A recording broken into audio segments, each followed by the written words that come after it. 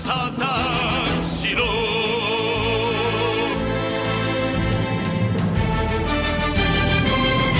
Hello, everybody, and welcome to episode 250 of the Saturn Studs podcast. We're a quarter of the way to 1,000 episodes. Maybe we'll stop at 1,000 episodes. No, we'll never stop. We'll keep going until we run out of tape. Well, it took us 6 years, almost 6 years to get to this point, so another 18 years, I think. I think at that point we can maybe call it quits. The Millennium Edition. No, yeah, it's 250, and so 250 is a quarter of 1,000, but 250 is like silver times 10. But quarters aren't made out of silver, so I don't get what that is. But anyway, this is the Silver Bullet Edition because I want to shoot something. We're all drinking Coors Light. I looked up what a Silver Bullet cocktail is, because I'm classy, I guess. And it turns out that it's gin and then Kummel liqueur. What? You pour some Kummel in a glass with some gin. K-U with the umlaut, M-M-E-L. Oh, okay, all right. Kummel. All right. Or I guess you could call it Cuban. It's got a little penguin on the front. So yeah, when you pour some gin, then you Kummel in a glass, and then you slurp it down. And that's what this show is. Yep, you come all in a glass. Peter Hoskins. Fucking 2021. I told you I'm a mixologist. And of course, these three mixologists are coming at you live from inside the writer's room at the Super Bowl. And they're discussing commercials that they're going to play during the Super Bowl. And they're all morons. Because damn, was that... Why would there be a writer's room for a Super Bowl? Don't you know? Are you implying that the NFL is scripted? Yeah. It's improv most of the season. For Brady to get 7 Super Bowl wins, come on. Oh, Patrick Mahomes just happened to have turf toe? Yeah, okay, all right. I don't know why they didn't make a bigger deal out of it. Like, they didn't even mention it at all during the broadcast, but the Chiefs were playing 4 backup offensive linemen. That's what I heard. Wait, really? Holy shit. Yeah. So that's why, like, the Bucks pass rush is not that good. The Chiefs offensive line was just trash. Because I watched with my own 2 eyes that I was given at birth by my mother. 2 weeks prior, the Chiefs, they trounced the infamous Buffalo Bills with the legendary Joshua Allen. Does it make you happy to know they blew their entire load on beating you guys before they even got to the Super Bowl? Yes, I'm kind of upset. Their tackle tore his ACL. Their all-pro left tackle tore his ACL in that game. Because you don't come to fucking Buffalo and try to mess with these chicken wings. Did one of the fucking tight ends go see like a gypsy woman before they went to go to the show and they got a curse put on them? They got a hex on the Buccaneers? Yeah, I don't know what was up with Travis Kelce dropping so many passes. He's one of the best pass-catching tight ends in the game. But congratulations to the Tampa Bay Buccaneers. Some of your players are good people who I want to see succeed, like I'm sure. Former Jet Steve McClendon. I'm sure some of them are good people. But they're not also sending their arrest. No, Tom Brady is not the best. He's about to have more fucking rings than he's got fingers. He's getting there. He's got 7. That's almost more than he has fingers. I don't know. Does he have an extra finger? Is he going to start putting them on his other appendages? Well behind Bill Russell with his 11 championships and Yogi Berra with his 10 championships for the most championship athlete in the world. And I'd like to point out, it's not Brady went to the Bucs and suddenly they were good. That team is loaded. Oh yeah, because during the game I saw Gronk also came out of retirement to join. I'm just like, did they just import the fucking Patriots? They just moved the whole Those 2 guys, but they have Mike Evans, who's one of the best receivers in the league. Jacksonville just cut Leonard Fournette, who's an amazing running back, and they picked him up. they got Antonio Brown off of the fucking loony bin to come back and play for them. They had so much talent. This sounds like breaking news. I hear when Brady gets his 10th Super Bowl ring, he becomes cast as the Mandarin. I'm reading this now, live. He is going to be the Mandarin once he gets his 10th Super Bowl. Well, I mean this sounds like Darren. Like this sounds like the backstory. Like in 3 years or whenever he's going to get his 10th ring. Like this is the backstory for the inevitable underdog sports movie about like the Browns. They're like, it's gonna be them versus the fucking the Steel Buccaneer Patriots. They just merge all the teams. Like when Brady starts beating the teams, like he's like, "You're part of my team now. We'll absorb you." And it cuts to the training facility, and it looks like a scene out of fucking Akira. There's just machines everywhere, and Brady comes out of his cryogenic chamber. Fucking Belichick just hands him his coat, and he's like, "Yes, I will ascend to Super Bowl championship 10." I don't think Brady is going to play 3 years, much less win 3 more Super Bowls. Blumhouse, call us. Sure. Yeah. Wait, what was that? What was that? Crossover sports fucking sports horror movie? Cronenberg body horror genre flick that the world's been begging for. They've been clamoring. Our mailbox is stuffed with letters asking for it. Where's the sports Cronenberg? No, it's like there's a voodoo doll, but it's a football, and then Deflategate happens to a person. They just go as their insides just fall out. All right, that I'd actually watch. But with the Super Bowl comes commercials. Yeah. There weren't a ton that were memorable or notable. I mean, Shaggy was in one, so that's a thing that people remember because that song is almost 30 years old. Yeah. Everybody was talking about the Norway, the Norwegian. Oh yeah. Werfell. I need to. I caught your mumble mouth from earlier, Peter. Where Will Ferrell disses an entire, or challenges, I guess, an entire country with electric vehicles. I remember that one. And they responded.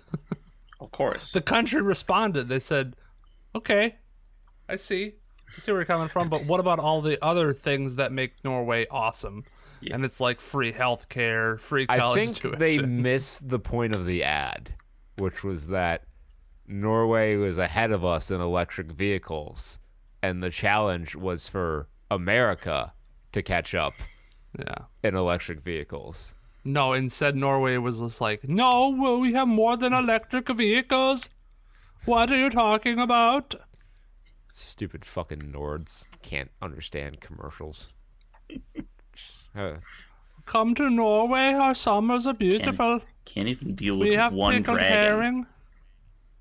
Like, I know, right? Like the Alduin debacle. The fuck's that? Yeah. You need a foreigner to come in, and he just happens to be the Dragonborn. Oh yeah, fucking. One of them in all of Tamriel, and he just happens to fall into fucking Skyrim. How fucking convenient. I'd make more jokes, but I have no idea what happens in Skyrim. No one knows what happens in Skyrim because the story's fucking shit. It makes no goddamn sense. No one even finishes the fucking. I've maybe finished the last story in Skyrim once. Oh the boy, game's 10 years old. Then do I have a controversial take for you later? Gasp. I'm not saying the game is terrible. Well, actually, I have said it several times in the past that the game is not great. But I don't think you'll get much argument that the main story is not super compelling. Everyone only talks about the Dark Brotherhood, really, as the only thing that they remember fondly. Mm-hmm. But Skyrim is a thing that needed a trailer. Yes, there were trailers for Skyrim. The trailer was arguably more hype than the game. Yeah, I'd say that's fair. It's like most Bethesda games. Like everyone lost their shit over a panning cinematic and the nameplate Elder Scrolls 6. Oh yeah. And then we have no idea what it's called or where it is or when it's coming out. Probably not going to come out till like 2026. Yep. But it's there. And some other trailers dropped, which I guess is where we're getting to eventually. Yeah. So we have a segment, if you're new here, called Tray Watch. It's a trailer roundup segment where we discuss some of the trailers that have come out and give our prognostication on whether or not the movie will be any good. Sometimes we're wrong, usually we're right. And we've got the ultimate mom movie, Nomadland. You know what? Yes. Yeah. Because I have a mom and she watches stuff like this. Yeah, I was watching this trailer. I'm like, my mom would probably really enjoy this movie. But it's not made for me. It's made for people like moms. Moms. Go watch it. Choosing moms, choose Nomadland for their Sunday entertainment. Kid tested, mother approved. It is Nomadland. As for and kick cereal. Oh. Does anyone find the phrase "kid tested" to be a little disturbing? Do they have children Clockwork Orange in a lab just shoveling kicks into their mouth? Maybe, but is that so bad? I mean, they get some really solid evidence out of do they actually like it? Sure, there are some blunders with the cereal bowl of nails. I think now you that underestimate. Was kid tested. Mothers did not approve. Jake, I think you're mischaracterizing. Follow-up. You may be mischaracterizing the nature of these tests. The official reports from Kellogg's, or who makes kicks? Fuck. Is Kellogg's? They're all General Mills. P&G. So deep under, a couple miles under the General Mill, there's a mile-wide loop of children. It's called the Large Child Collider, and they send a kicks at near the speed of light around this loop into the child's mouth, and the resulting colon explosion that occurs is analyzed and measured. Dude, if it approached the speed of light, it would go right out the back of their head. There'd be no colon explosion. It would just be a clean through and through. Right through their brainstem. They've added a vibrating... Right into the flavor zone. And flavor zone. And then the spirals that come out, they're the Cinnamon Toast Crunch figures, which are analyzed by the cereal physicists to figure out why the kids love that taste so much. Guy Fieri is the one who I believe coined the flavor zone. Guy Fieri is a secret General Mills executive. He's a physicist. He's an analyst. That's what happens. He's a flavor analyst. That's what happens actually after every episode of Diners, Drive-Ins, and Dives. It cuts to widescreen, and he's there with his hands in his pocket. And he goes to the chef fry cook. He's like, "I'm here to recruit you. I'm here to talk to you about the flavor initiative." His frosted tips were manufactured in the General Mill from the finest toe in the world. Side note, Nick Fury definitely sounds like someone who would look like Guy Fieri. Well, in the comics, he looked more like David Hasselhoff, but it was closer to Guy Fieri than Sam Jackson. Then Ultimate Avengers they literally just drew Sam Jackson. Mm-hmm. Kind of liking this Food Avengers. That's just Food Fight, to Jake. Shitty Avengers. That's 2022. That's our series. We'll watch movies based on cereals or something, and then Kurt, please don't tickle my heart like this. I can't stand it. Man, we're not going to actually commit to watching terrible movie. Food-based video media. If you can find me 5 terrible food-based video medias, we will do the Food Avengers. We only need one because they've already made it. Food Fight. I'm not watching Food Fight, Jake. I'm not putting myself through that again. You've given me a quest, Kurt, and I will search it out. You're the only person capable of doing this, Peter. You're uniquely qualified for the task. I will. So anyway, that was Nomadland. That was Nomadland. And now I'm charged with the quest to find the Holy Fresca Cup. Would you like a fresca? Would you like a fresca? Oh yeah, let's talk about Insight just quick, and then we can get into Super Bowl shenanigans. Yeah. What the fuck is this? Like, is the point of this movie? the see Chinese dead market people needed an and action it's movie not for a the murder. for the spring season, and they got Keith David. Yeah, man, Keith David. How far has he fallen? Like, he used to be in John Carpenter movies, and the last two movies I've seen him in on Trey Watch have been Insight and the movie where he has a heart attack flying a plane, and the young couple Oh yeah. has to fly into the storm. Yeah, no, just it's. But like two, that one, two I boys understand. have You get your powers. paycheck, you keep your SAG card, you shoot it for like a day, and then you go back home. But this, I don't know, maybe it's the same thing. We wasn't in the trailer a whole lot. Yeah, two boys have superpowers, maybe clairvoyance. And they do a That's the only Minority shit Report. that they said. That's the only thing that they said in the movie, and it was not even them saying it. It was the girl who was like, "Oh, you mean like clairvoyance?" The trailer, just to give you an idea, the trailer is like 50 seconds long, and it is a trailer. It says trailer on it, not teaser. So, Yeah. This I mean, kudos to them for not making a 3-minute mini movie that spoils everything. We have questions, which is a good thing. There's interest, but I don't necessarily know that I know the premise, which is not as good a thing. You gotta There needs find to that be intrigue. in-between zone. You gotta find that in-between zone where it's like, you know, you're giving away enough information about the movie to where you're gonna pique people's interest, but not enough to where you're gonna give it away, to where people don't need to go see it. Yeah, don't give it away. Give it away. Give it away now. Yeah. No, you're not Anthony Kiedis. You don't need to do that. You can tell if you're a kingpin or a pauper. It's fine. Yeah. There doesn't need to be mystery about that. So speaking of 3-minute mini movies, so Paramount, they're doing Paramount Plus, and Holy they've got shit, their new that streaming commercial. service. They spent like $80 million on Super Bowl ads for Yeah, Paramount Plus. seriously. Shit. So CBS All Access is getting rolled into that, I believe, Okay. Okay. as well as a lot of other Viacom shit. So we're seeing the consolidation of streaming services. Like a lot of these smaller ones on the fringes are being rolled into bigger conglomerates. And now you have Disney Plus, Discovery Plus, in case you really want to binge Property Brothers for 46 hours. Which I guess, like, if you just want to feel it. There's a market for that. I know. I have friends whose parents are the kind of parents where you go in and you just, any hour of the day, that TV is on in their living room. Like I'm talking any hour. I'm talking 4 a.m, 3 p.m. That thing does not go off, and they are on that couch watching that TV.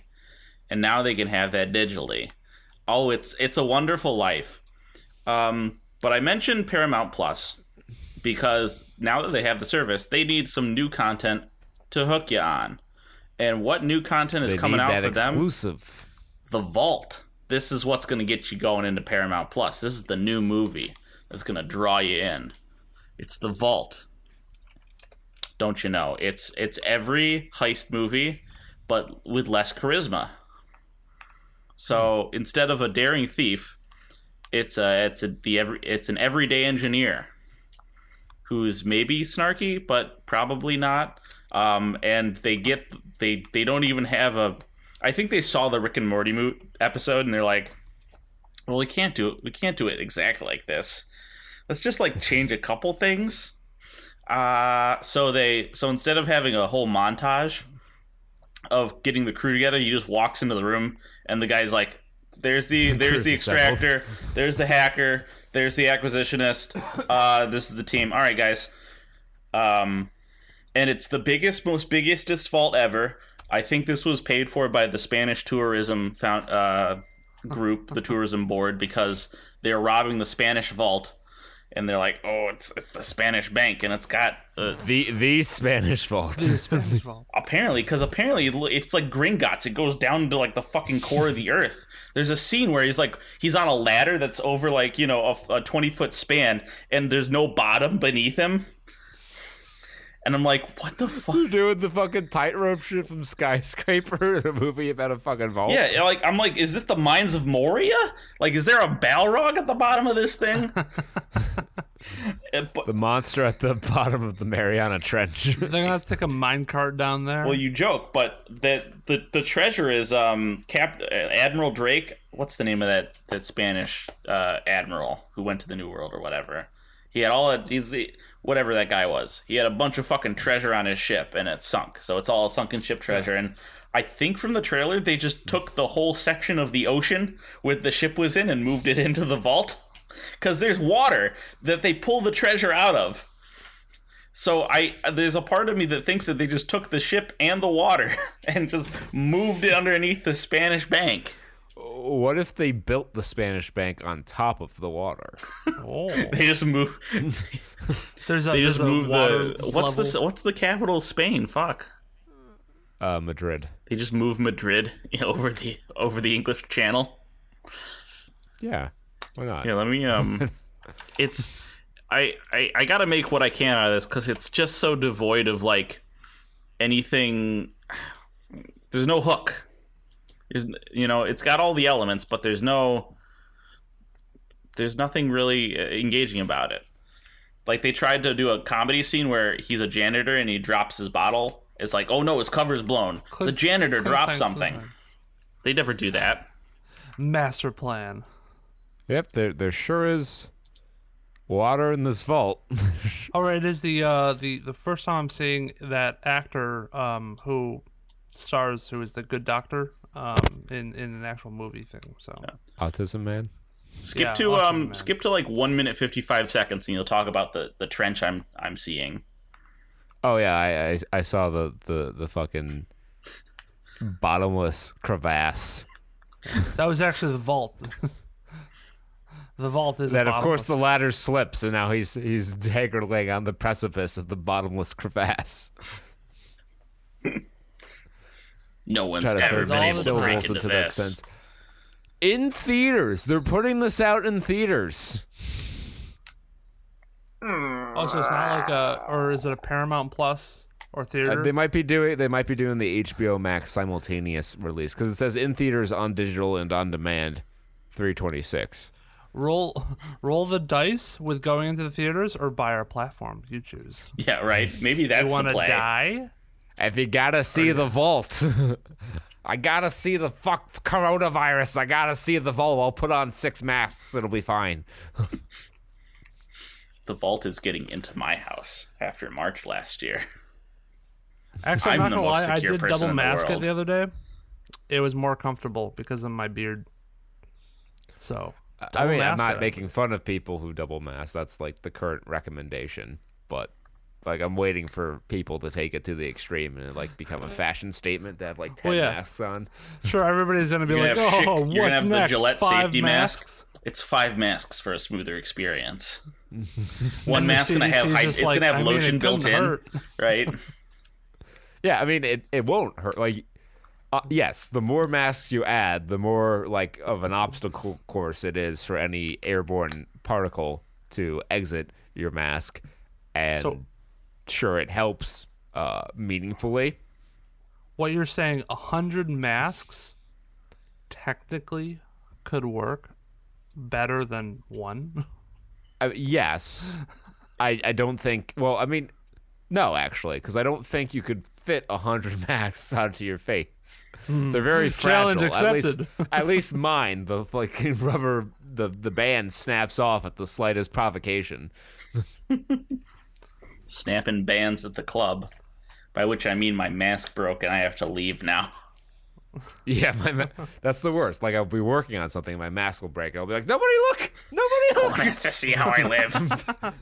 Back to my desk to put another mask on. Your hands fall off. Yeah. It's the same noise that Charlie's uncle makes. That's the vault. Oh, I'm sorry. I looked at the recommended movies after watching this trailer, and one of them is The Bible. Just the Bible. It's a horror movie about a Bible that comes to life and turns into the Necronomicon. It's the 3-hour 1962 movie, The Bible. And it's free, guys. Wow, they condensed the whole thing into 3 hours. Good for them. The book was better. There it is. That sure is a movie called The Bible. Just with the subtitle in the beginning, video unavailable. Watch this video on YouTube. Playback on other websites has been disabled by the video owner. Watch on YouTube. I'm seeing a man making like shadow puppets in front of a herd of goats. Oh, he's dropping beans. Next in the playlist is Robin Hood Men in Tights, so I'm not sure if this is a parody or not. I don't know. This looks like it could be fun. I will read to you the description. The greatest stories of the Old Testament are brought to the screen with astounding scope and power in this international film which depicts the first 22 chapters of Genesis. That's not the Bible. Oh, my favorite. Is the spectacular story of man's creation, his fall, his survival, and his indomitable faith in the future. From the film's opening amidst cosmic chaos to its lingering message of hope and salvation, The Bible stands as a monumental motion picture achievement. Legendary director John Huston lends his talents to create a movie of epic proportions. Provider Disney. Yep. I need to learn more about this. I love how the message of hope is lingering. Not enduring, not everlasting, but it's a lingering message of hope. It just stands there. So it's got a 6.3 out of 10 on IMDb, which is... It was nominated for an Oscar for what? Best music. Okay. Sure. I'm currently watching it with the sound off, so I guess I don't know. Richard Harris is in the movie. He plays Kane. It's 62 Kane. Let's see, is there any other? Peter O'Toole plays the three angels. All of them. All of them, I guess. I don't recognize anyone else in this movie. Nifty. But yeah, the Bible in the beginning. The Bible. First 22 chapters of Genesis. Not a trailer, actual movie. Go watch it now on YouTube. 2 hours and 54 minutes of 22 chapters of one book of the Bible. I can't wait for the 3-hour monologue of Begats. Let me know when they get to the Tower of Babel. That was my favorite arc of the Bible anime.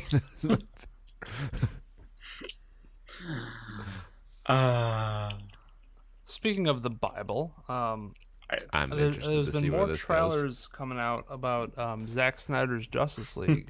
And I don't know if I just watched a fan cut about it, but that's coming out soon. So if you're interested, go check out some of the new footage. These Zack Snyder's cut of the Justice here. League that they are doing extensive reshoots for. So they're making a new fucking movie. Yeah, it's almost like his cut was an unfinished work cut.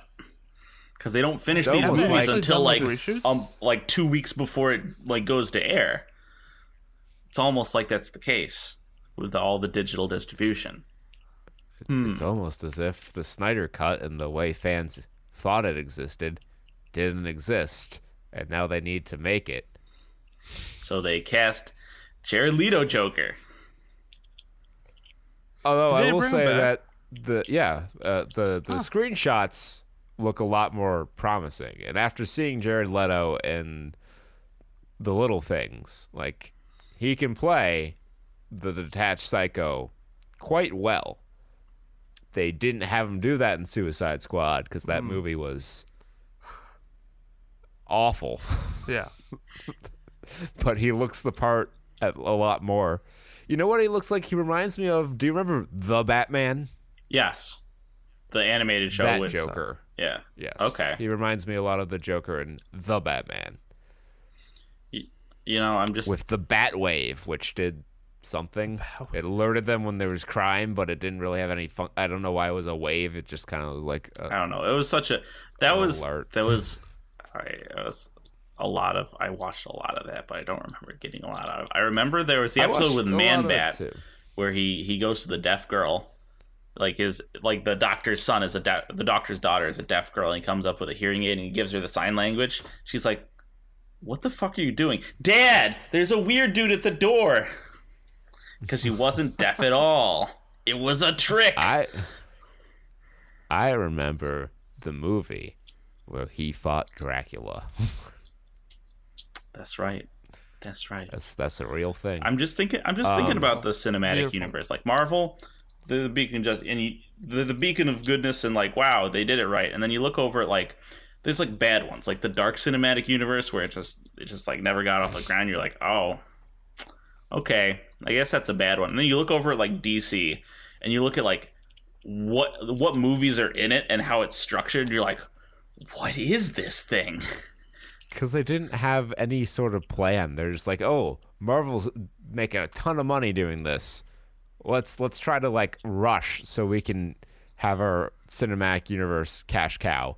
But it took Marvel like 5 years to lay the foundation for their first Avengers movie. Yeah, like you could say that Avengers is like the centerpiece of the Marvel Cinematic Universe, and it's a movie that's based on some other movies. And then you look at the centerpiece of the DC Cinematic Universe, and it's like a fan recut or a director recut of a movie that was based on 3 movies that came together. Really, just 2. Like Man of Steel and Batman versus Superman. And then the rest of the supporting came Justice League. It. And you look at it and you're just like, what is going on? And then they've made other movies. And it's like, like how the fuck does Wonder Woman 1984 fit into this? Like that doesn't make any sense. It like how does Dawn of Justice like coincide with that movie at all? It's like Lex Luthor's like, I have this secret thing of strange things that have been happening in the world. And one of them's just this interview with just a dude on the street. He's like, yeah, remember that time that everyone got their wishes and shit just went insane? Like, remember that time in 1984 where the world was on the brink of fucking collapse? No one ever talks about it anymore. That was kind of weird. It's just Max Lord. He's just selling like used tires. He's like at a mattress store.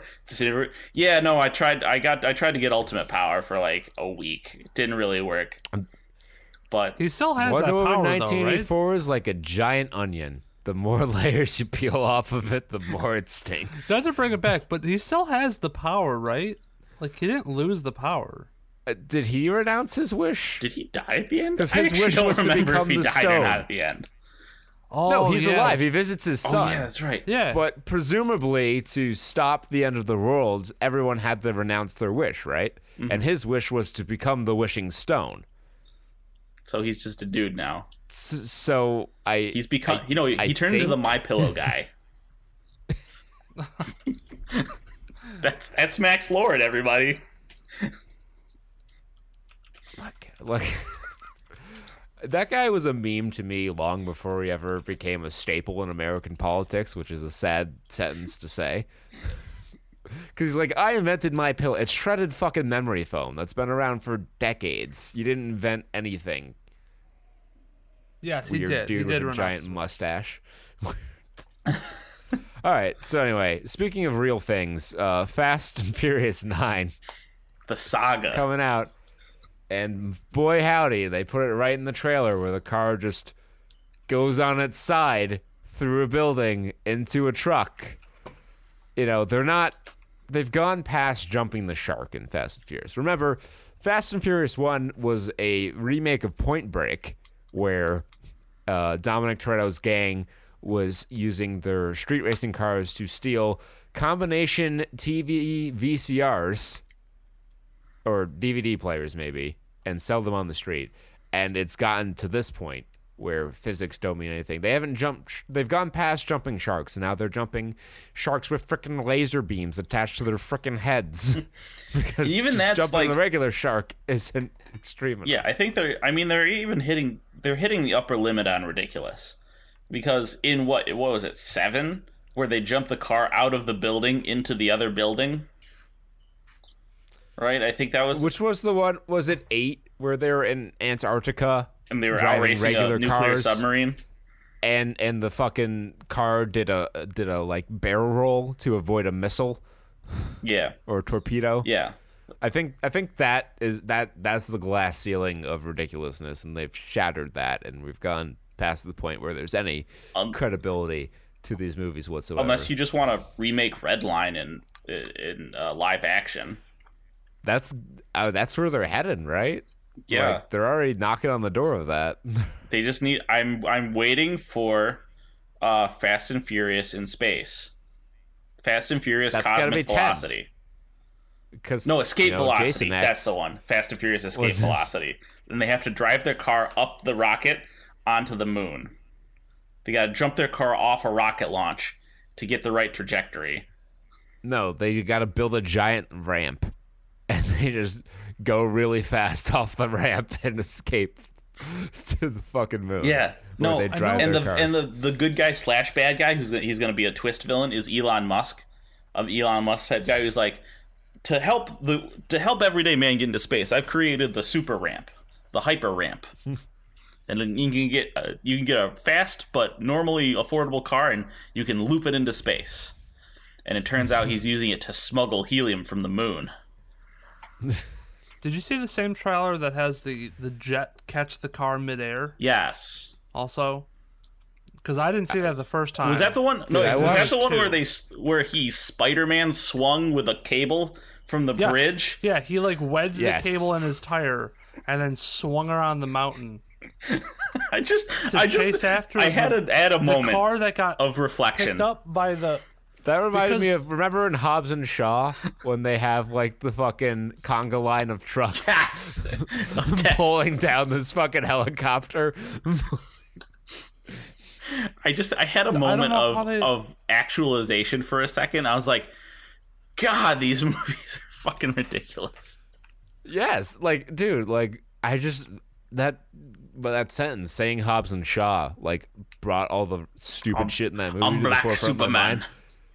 Like when The Rock's cousin, who couldn't be played by Jason Momoa, even though that's who they wanted to get, fitted the chrome muffler onto the blood transfusion machine designed by the two-time Nobel laureate scientist, and that fixed it. Yeah, literally just the chrome-plated muffler that he wedged onto this fucking thing. Then Big Dog. But in the end of this man. trailer, it's like they're like, justice is coming, and I'm like, is this their like secret base? Are they like a Justice League type like superhero initiative? Like, I mean, they are superheroes at this point. Basically, they've saved the world several times over. They fought Black Superman. they're just the Avengers. This is another Earth. It's just another, like, the Earth 616 is regular Justice Hero world. And which Earth would this be? Is Avengers Earth. The one where physics doesn't apply the same way. Because we're mixing universes here. So like, oh wait, no, yeah, that was Marvel, wasn't it? 616 is Marvel's default world. Earth 2, right? That's one of the worlds in DC's continuity. Like it's whatever you want it to be, because they did Crisis on Infinite Earths, where there's infinite Earths, and each one can be whatever the writers want it to be. It's an excuse for them to reset the continuity whenever the fuck they want. Yeah. Man, this is so crazy. I like to imagine that Idris Elba was actually Superman in that Earth. And but he was also a bad guy Superman. So this is what they have instead of the Justice League. Like, the Flash comes and he flash points into this world. He's like, "Yo, I heard you guys like going fast." Where's your car, man? I don't need a car. I'm waiting for the Scooby-Doo style like team up between the Fast and Furious. Where gang and, is the Fast and the Furious Scooby-Doo movie? You know, you want me to tell you where it is? They scrapped it for a fucking WWE racing movie, I think. Oh yeah, I remember that one. But The like spooky race with all the WWE guys. go, John Cena. just go. Yeah, where John Cena fucking punches a boulder. And it plays his theme music. But yeah, just smell it with the rock. I'm Dom. Nice to meet you, Shaggy. I heard you're all about family. And they soup up the mystery machine. Oh yeah. Put the chrome muffler on the mystery machine. These scenes literally write themselves. I want to see a clear shot of that nitrous oxide canister being shoved in the mystery machine and Fred like, we gotta go fast and pressing the button. And then, No. Fred, It's like, oh, drive off the I don't cliff. want to make the jump. And Jason Statham goes like, would you do it for a Scooby snack? Oh my god. quickly before the Germans come. Vin Diesel's just Sorry, like that's a much better Jason Statham movie. telling Fred to drive it off a cliff. He's like, trust me, physics doesn't matter when you have family. Family. I don't to think drive Vin it. Diesel can say the word physics, much less. Jesus. All right, what other trailers came out? We're saving the best Well, one we for gotta last. talk about our favorite trailer. oh, Old. okay, Old. old. You hate when you go to a beach and you have a baby randomly. Your baby disappears, and then it's 5 years old, and everyone's getting old. And M. Night Shyamalan's the director, so there's gonna be a contrived twist at the end of the movie. I guess, yeah. They were never even on a beach, guys. They were in a Is nursing this just home. the Death Stranding movie? So here's my prediction. Jake knows what I'm talking about. They're dying. Yes, Death Stranding, where they're all babies. No. So is there something yeah, I so missed? I'll summarize the plot of Death Stranding. So scientists figure out that the afterlife takes the form of a beach, and they start hijacking it for like scientific like advancements and shit, and it causes a thing called the time fall, which is a rain that makes things age quickly. So there's fast aging and a beach, and I think I'm just like, damn it, M. Night, you've been talking to Kojima? Okay, so there's a reason I don't play Kojima games much, because he is batshit insane. But here's my prediction. I guess it's kind of like that. They're dying, and this is their life flashing before their eyes. Yeah, probably. That's your twist. And he's using, again, the same metaphor that Kojima uses, which is the beach is a place between the land and the sea, so the metaphorical beach is the place between life and death. Yeah. Yeah. Something like that. Kojima. Remember, Is that really remember the plot when of Death Stranding? when Yeah, and you're a UPS guy. I knew that much, and I know Conan O'Brien's in it for reasons. and what's the main dude's name? What's the actor's name? Norman Reedus. Yeah, Norman Reedus. We're Norman Reedus, who plays Sam Porter Bridges, who's a porter who works for the company Bridges. He says to Okay, BDG, calm down with your name generator. it's literally what it is. I know.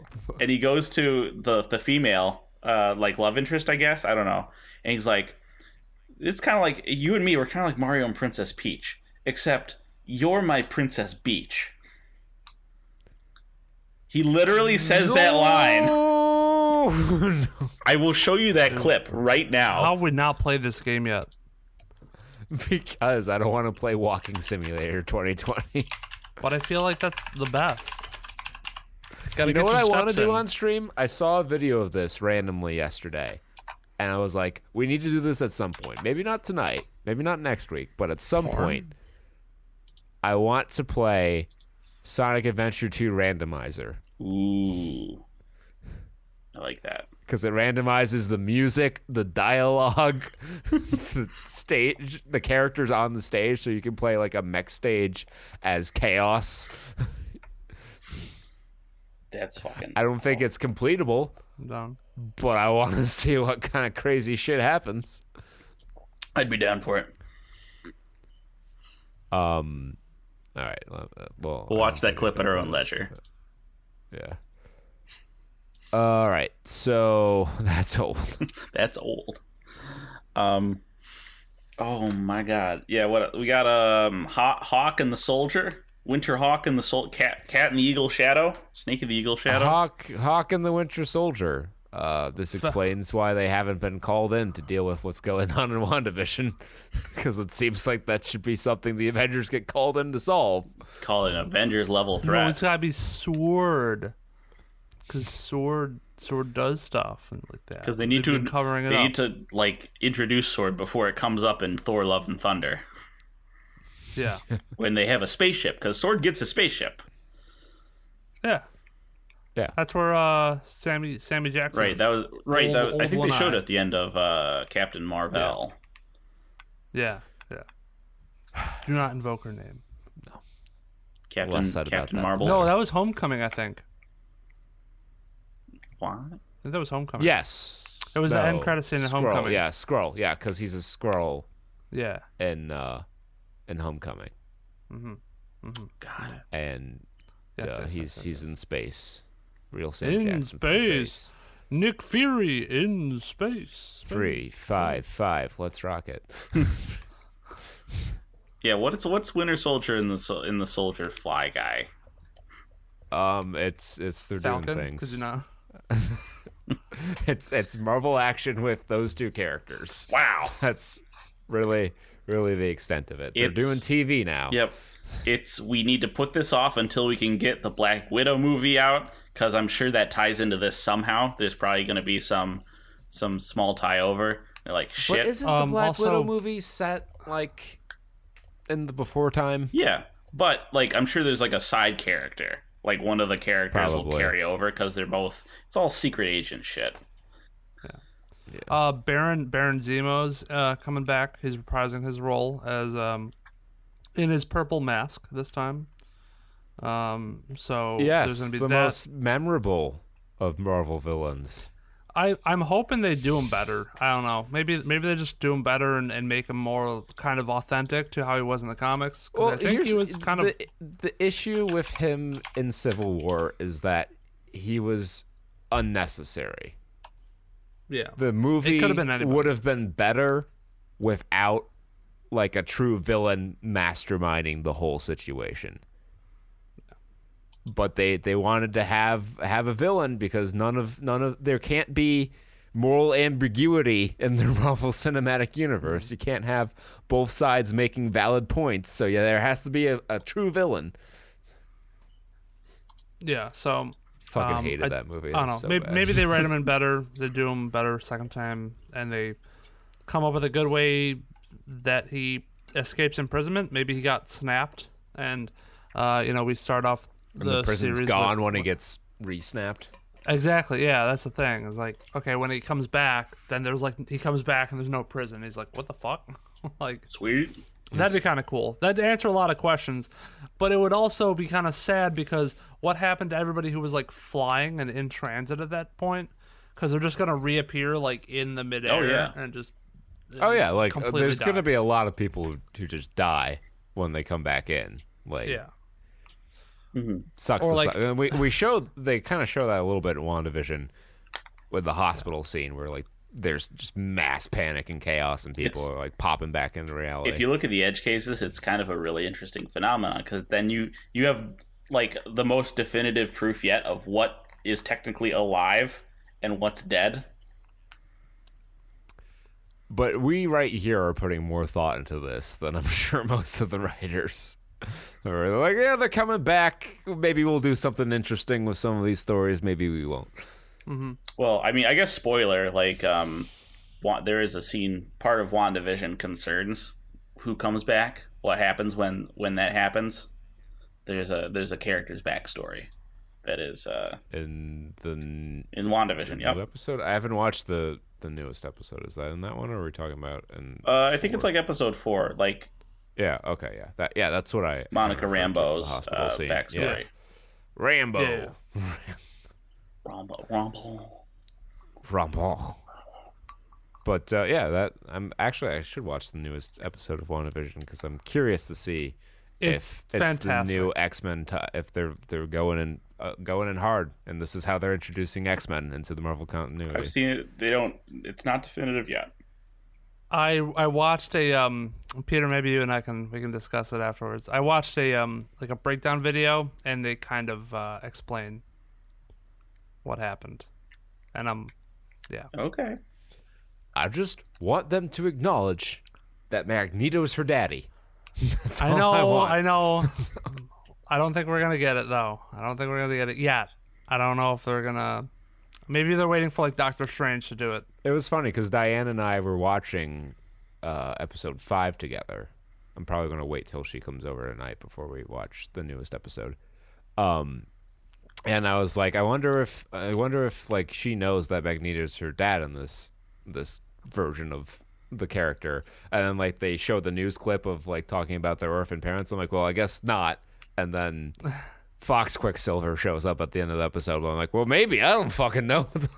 It's fucking fair game for everybody. It's a free for all. It's like the fountain rules. There's no rules. There are no rules. What else we got? So let's. Oh, there's no more trailers. Yeah, I think that's it. Let's talk follow up here. An hour into this episode. Yeah. That's about average. That's par for the course. That's how I think it. The Little Things maintains its number one spot at the box office, down 55.3%, $2.1 million. Crude's New Age, week 11, still number 2 movie in America, $1.68 million. Holy shit. The Marksman, Desert Taken, $959,000, good enough for third place, up last week from fourth. Wonder Woman 1984, in its 7th week, now available on 4K Blu-ray if you want to spend $30 to watch that movie again. Why was this like? Did it just jump up, or did they add a bunch of theaters? Because there's like a lot of missing information here. I don't know. It's just still there, and people are watching it for some reason, even though it's just a terrible movie. Monster Hunter in 5th. I almost said Monster Hunter 5. Yeah. Is that what they're on now? I don't even know. Can you imagine like 10 years? Oh my god, another Monster Hunter movie? Jesus. $585,000, good enough for 5th place. News of the World in 6th, still $391,000. Promising Young Woman maintaining 7th place with $221,000. Lord of the Rings, Fellowship of the Ring, 2020 re-release, $166,000, good enough for 8th place. Supplanting Fatale, which had that spot last week, now in 9th, $161,000. And, of course, it wouldn't be the follow-up without a top 10 appearance by The War with Grandpa in its 18th week. Yes. If it hangs on in theaters in the top 10 for 6 more weeks, 8 more weeks, it'll have been in theaters in the top 10 for literally half a year. That's actually kind of impressive. It's insane. It is extremely impressive. This movie has been... You can go to Redbox and get this movie for $2. Like, it's been out on digital for months now. I've never seen anything like this outside of, like, the IMAX movies that just run forever. I kind of want to just go see it just to like be a part of the history. We should probably review it at some point. This has got to be some sort of record for weeks in the top 10, right? Yeah. Is there maybe a reason? Because I wonder if it's actually like not terrible. The reviews for it aren't great. The reviews. I don't know. Much like the reviews for our Spotlight film, every week on the follow-up, we take a look at one of the films in deeper detail to follow up, as the name implies. And in number 11 this week is our Spotlight film, Earwig and the Witch, which brought in a whopping $92K in 430 theaters. Last week, we watched and reviewed Lupin the Third, the First, which is the darling of the CG anime world right now, and Earwig and the Witch is just getting reamed by an army of weebs. Of giblets, might even say. I will contend that sure, maybe the movie's bad, but I can't imagine it's as bad as to like horribly downvote every positive review of this movie. Yeah. It's got a 4.6 out of 10 on IMDb, 33% on Rotten Tomatoes, and 45% on Metacritic, with the Rotten Tomatoes consensus saying, with a story as uninspired as its animation, Earwig and the Witch is a surprising and near-total misfire for Studio Ghibli. But who cares what professional critics have to say? They're not real people. They're automaton drones that have been built by the General Mills Corporation to shoot kicks into your children's mouth. Facts. No printer. Facts. We need real reviewers with real clown traits. Also, reviewer traits are helpful too. But most importantly, clown traits. So I started listening to Clowncore last night, unrelated to any of this. I started listening to the band Clowncore. What is Clowncore? It is Lewis Cole and I want to say Sam Gendel, which is not to be confused with Jam Bendel. No, there's another guy who plays with him who has almost the same name. It's fucking it's confusing Bendel as shit. It's like Ash Gendel and Sam Bendel or some shit like that. Like it's way too close. But drums, keyboard, and saxophone and voice. And it is smooth jazz. Well, I guess it could be best described with this sentence. So, the Newton's laws of physics imply that smooth jazz must have its counterpart, rough jazz. So sure. It is guys in clown masks, and they've released their first album. They did it entirely in a porta potty, the two of them and all their equipment inside an extra large porta potty, wearing clown masks, screaming, and then playing smooth jazz licks. And you listen to this because the algorithm beckoned me, okay. And it was 2 to 5 in the morning at some point. Yeah. All right. So we're seeking reviews from Clowncore listeners, I guess. I will share some of their discography later. And we've got them. We're gonna give you reviews from people who liked the movie, from people who hated the movie, which there are apparently no shortage of, and people who were like, it's a movie. Even then, we'll see. And you can make your own determination, because that's what this is all about. I'll start off with a 10 out of 10 from Nin Zadada, Earwig and the Witch. I loved it. February 8th, 2021. As all other Studio Ghibli titles, this isn't about the likability of the character or quality of magic. It is about children, how they can be left far away, how dreams are unrealized potential. The ending felt incomplete, but a part 2 is in the talks. And I won't have bad reviews keeping a masterpiece from me just because Jared, 19, doesn't understand the brevity of work aimed at children. My baby brother loved it. I loved it. Your father loves it. Take notes, Disney. Nobody wants ungodly classical music or a princess in peril. This man. Sometimes it's a shameless fairy tale, fairies, lies, and gossip. 1 out of 7 found that helpful. This man came to play. Good God. He's out here. This is the ultimate, don't listen to the haters post. This is the ultimate form of this.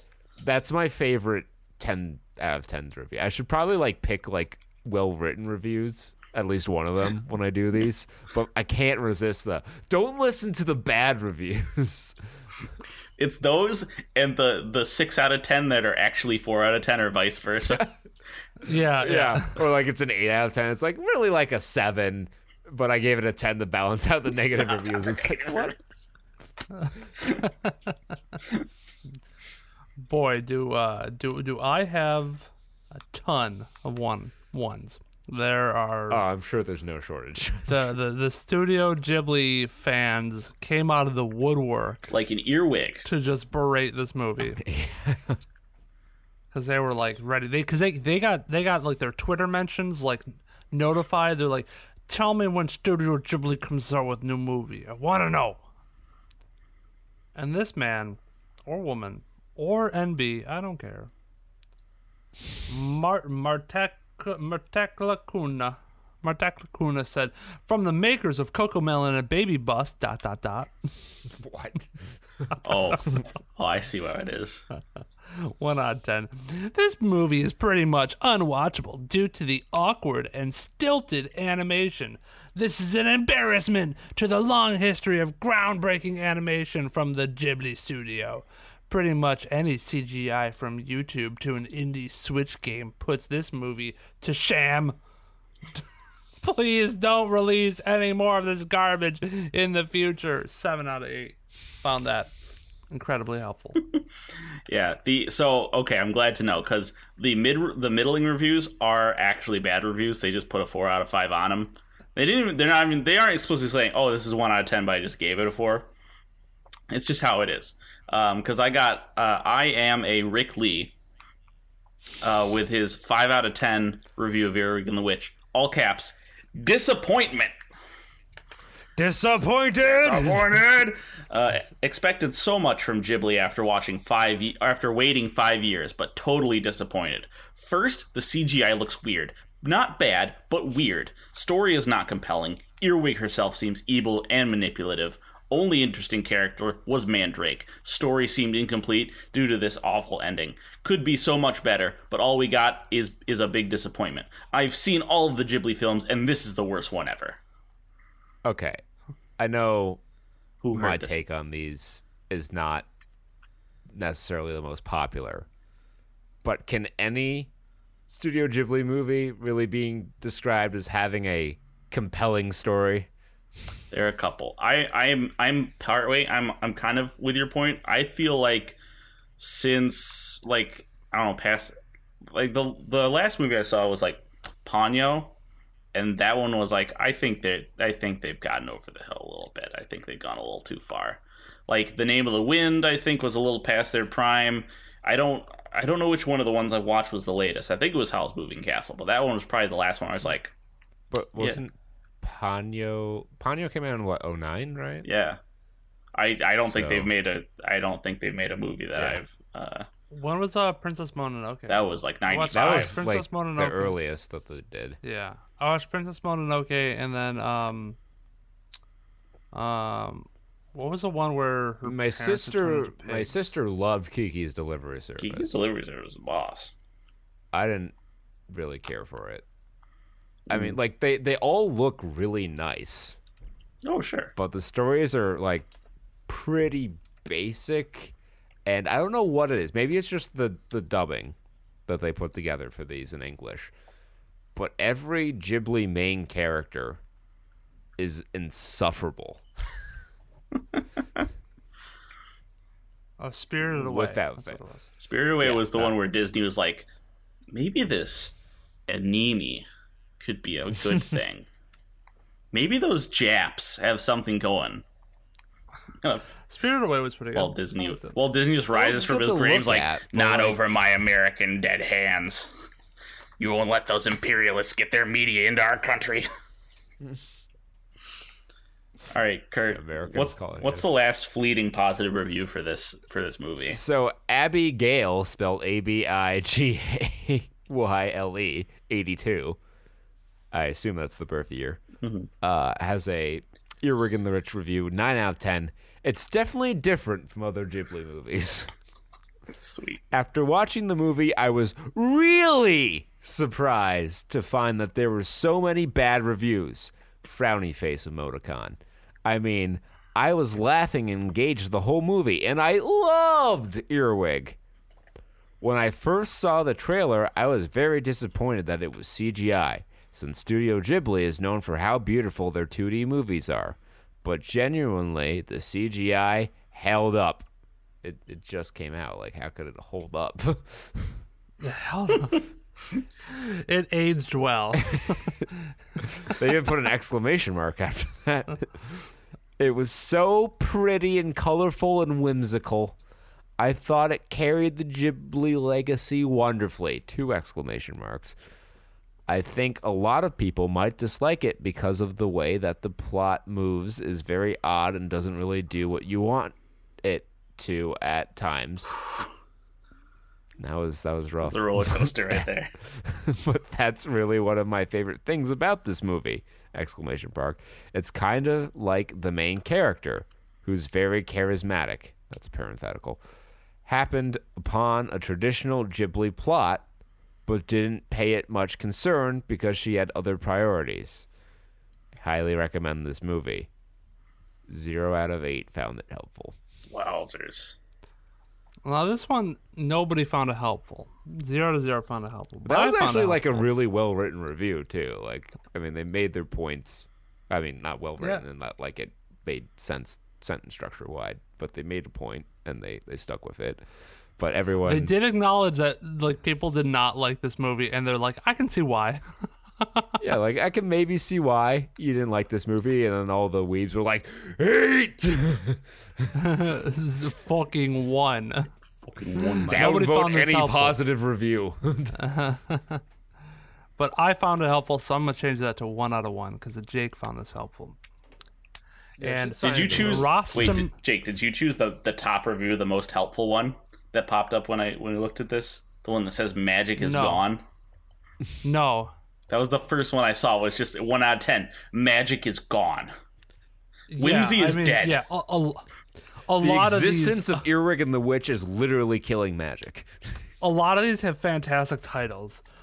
Magic is gone, confused and very disappointed. Tickets cost me $15. Awful message. How do you not pick that one? There's a lot of really good ones. But this one's pretty good.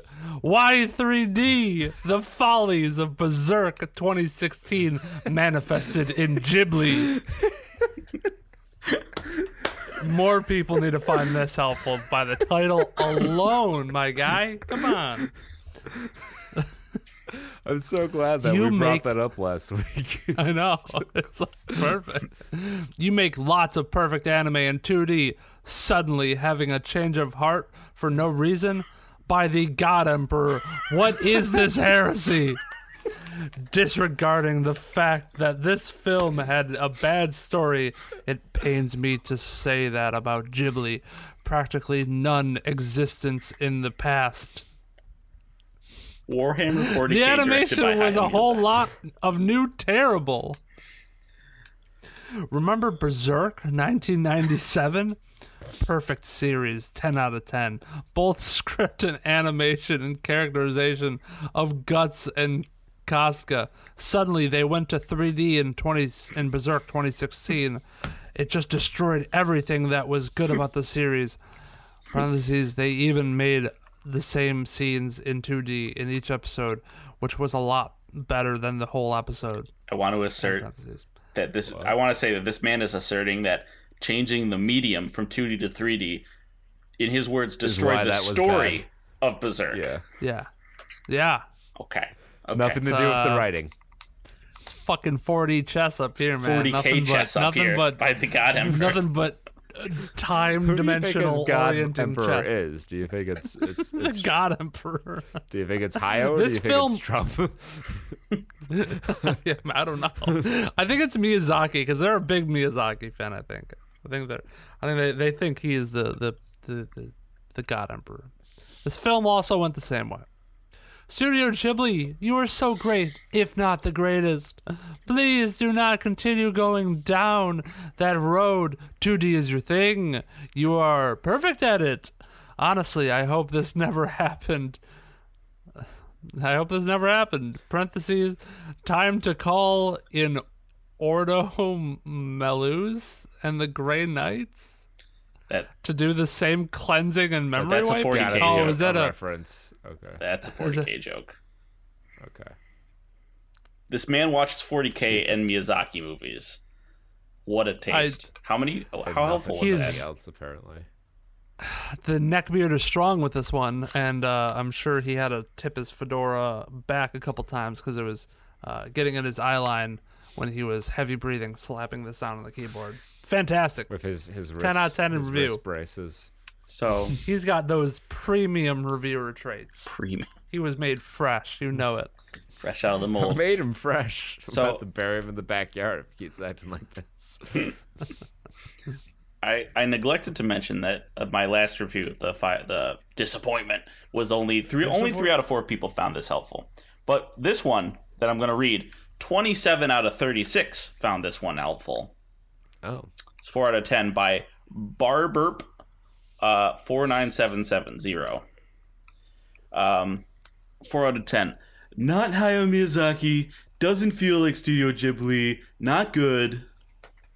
Compared to the standard for 2D animation set by Studio Ghibli, the transition to CGI has been a complete disaster. This is amateur CGI as far as CGI goes, to be frank. This film was directed by Hayao Miyazaki's son, Goro Miyazaki, and unfortunately, he does not yet possess the same serene magic of his father in his filmmaking. Goro's other directorial efforts so far have felt similarly stale to me.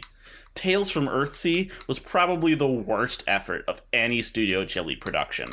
And From Up on Poppy Hill, while certainly better than Earthsea, wasn't the most original or engaging of films. As for Earwig, it just doesn't really coalesce as a complete movie, and the animation is around the quality of efforts like Hotel Transylvania. This is very off-putting.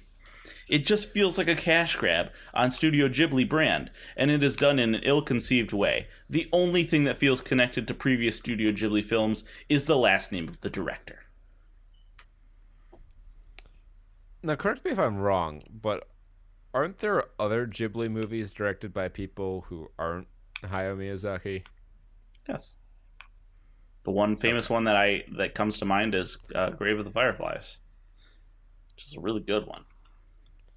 Yeah. So I mean, here that's the trend with these reviews. They all mention Goro and the fact that it's in 3D. And not much else. Yep. Yep. And the one there is a defense that I've heard been put up for the style. Well, one is, you got to start somewhere. You got to start with something if you're gonna make CG. It's always a weird transition, like to leap into something so different, especially when you've been doing it for so long. But you can't do the same shit over and over and over again. So, eventually, you have to branch off and try something new. I was wondering if this was his first project or something. He's done a couple, but it's not. He's done other stuff, and I was wondering if they got good. Well, I mean, we were dunking on From Up on Poppy Hill. Got a really good review. It's got 86% on Rotten Tomatoes, 7.4 out of 10 on IMDb, 71% on for Metacritic. So he can do good stuff. He was a director for that one. It's just it seems like the only issue people had was the CG. Right, which is why that was it. As we are both watchers of Studio Orange, Jake, this was apparently a fucking bombshell for people because they watch a lot of anime fans who, the kind of fans that we dunk on and we've dunked on in previous episodes for referring to anime in seasons. Like, what'd you watch in the fall season? They don't even care what they're watching. They just tune in and they just see what's on. Those kind of people watch Berserk 2016. They're like, oh, CGI anime is poopy. This sucks. But then Studio Orange started making stuff and wait, CGI can be done well? What? CGI is future. CGI is future of anime. I feel like these are the stragglers from that era who are dunking on this, who who just haven't. They've tuned out 3D for a while, and they're just tuning back in. I'm on Lupin the First IMDb page right now. There's only 14 user reviews for it. Rookie numbers. But yeah, I'm trying to see if there are any negative reviews that reference it being in 3D. I mean, there shouldn't be.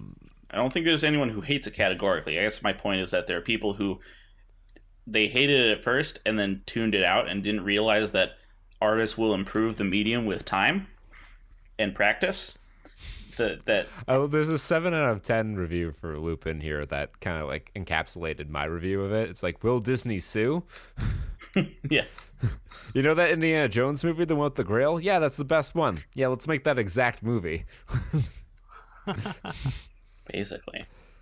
Yeah, there was a 1-star for Lupin the Third, but it didn't mention the CGI at all. The only one that mentions the CGI is an 8 out of 10 that says great 3D CG entry for Lupin with a splash of Indiana Jones in The Last Crusade. Splash. I would agree. It's more. No, it's more Raiders than it is Last Crusade, in my opinion, at least. Yeah, I can see that. I mean, I guess no. Nazis were the villain. Well, it's got everything up until the third act is like Raiders, and then the actual place is definitely Last Crusade. Yeah, because it's the trials holding the ancient relic. Yeah, that's fair. That's fair. So yeah, I'm not. I know we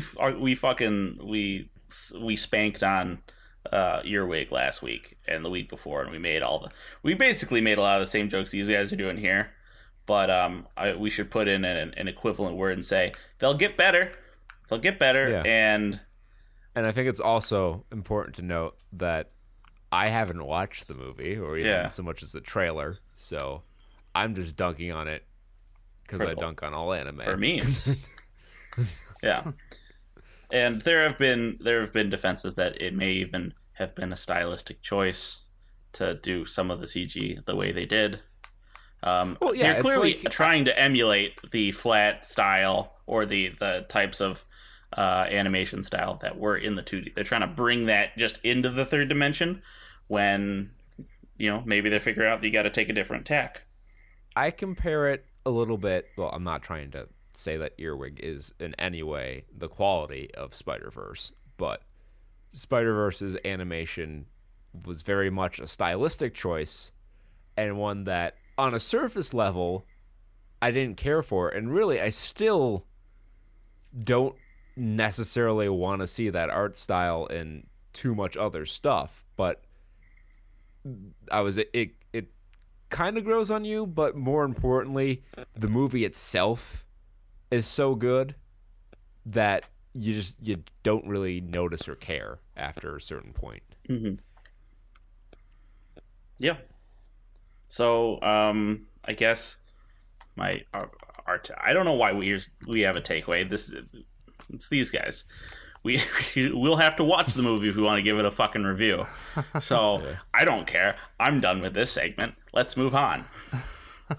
Gaming news. We've had an interesting week in the world of gaming. CD Projekt Red was hacked, and source code for the trading card game Gwent, The Witcher 3, and Cyberpunk 2077 was stolen and held for ransom. Hacker it actually sold. Yes, that's the new reporting now. I don't know if there's been confirmation necessarily of it, but reportedly elements of the source code have been sold off on the dark web. So what this means for the future of CD Projekt Red is unknown. The damage financially that this will cause them also unknown at this point. I mean, if you're just someone who plays the games and doesn't really care about the financial portfolio of the studio, probably not going to mean too terribly much for you. In fact, it might actually be a decent thing for you because it might be useful to have the source code in making community patches for Cyberpunk 2077 or more advanced mods or spiritual successors. It's illegal to incorporate the source code into that sort of things, but it's the internet. When has legality ever gotten in the way of that? So, that was the biggest story. CDPR refused to pay the ransom. They posted the information, and they're like, "Fucking do it, you cowards!" And so they've done it, and we'll see if there's any more fallout out of that. But one of the things they cited in the hack is they were upset with Cyberpunk being released in the state that it was, but I think you're angry at the wrong people if that's your primary motivation, because I would say that's more of a shareholder issue than it is the people who, toiled many hours in a crazy crunch period to even get the game to that point. Yeah, and that's a good point to make, is Crunch Crisis. That's the one that, maybe we should be going after, but gamer activism is not. It's a different breed. Yeah, they get really upset about things like, game journalists sleeping with game developers and, games being released in unfinished states. And not having the camera show your favorite character's butt in the re-release of your big game in HD. Okay. I'm not talking about you, Kurt. I know. You're fine.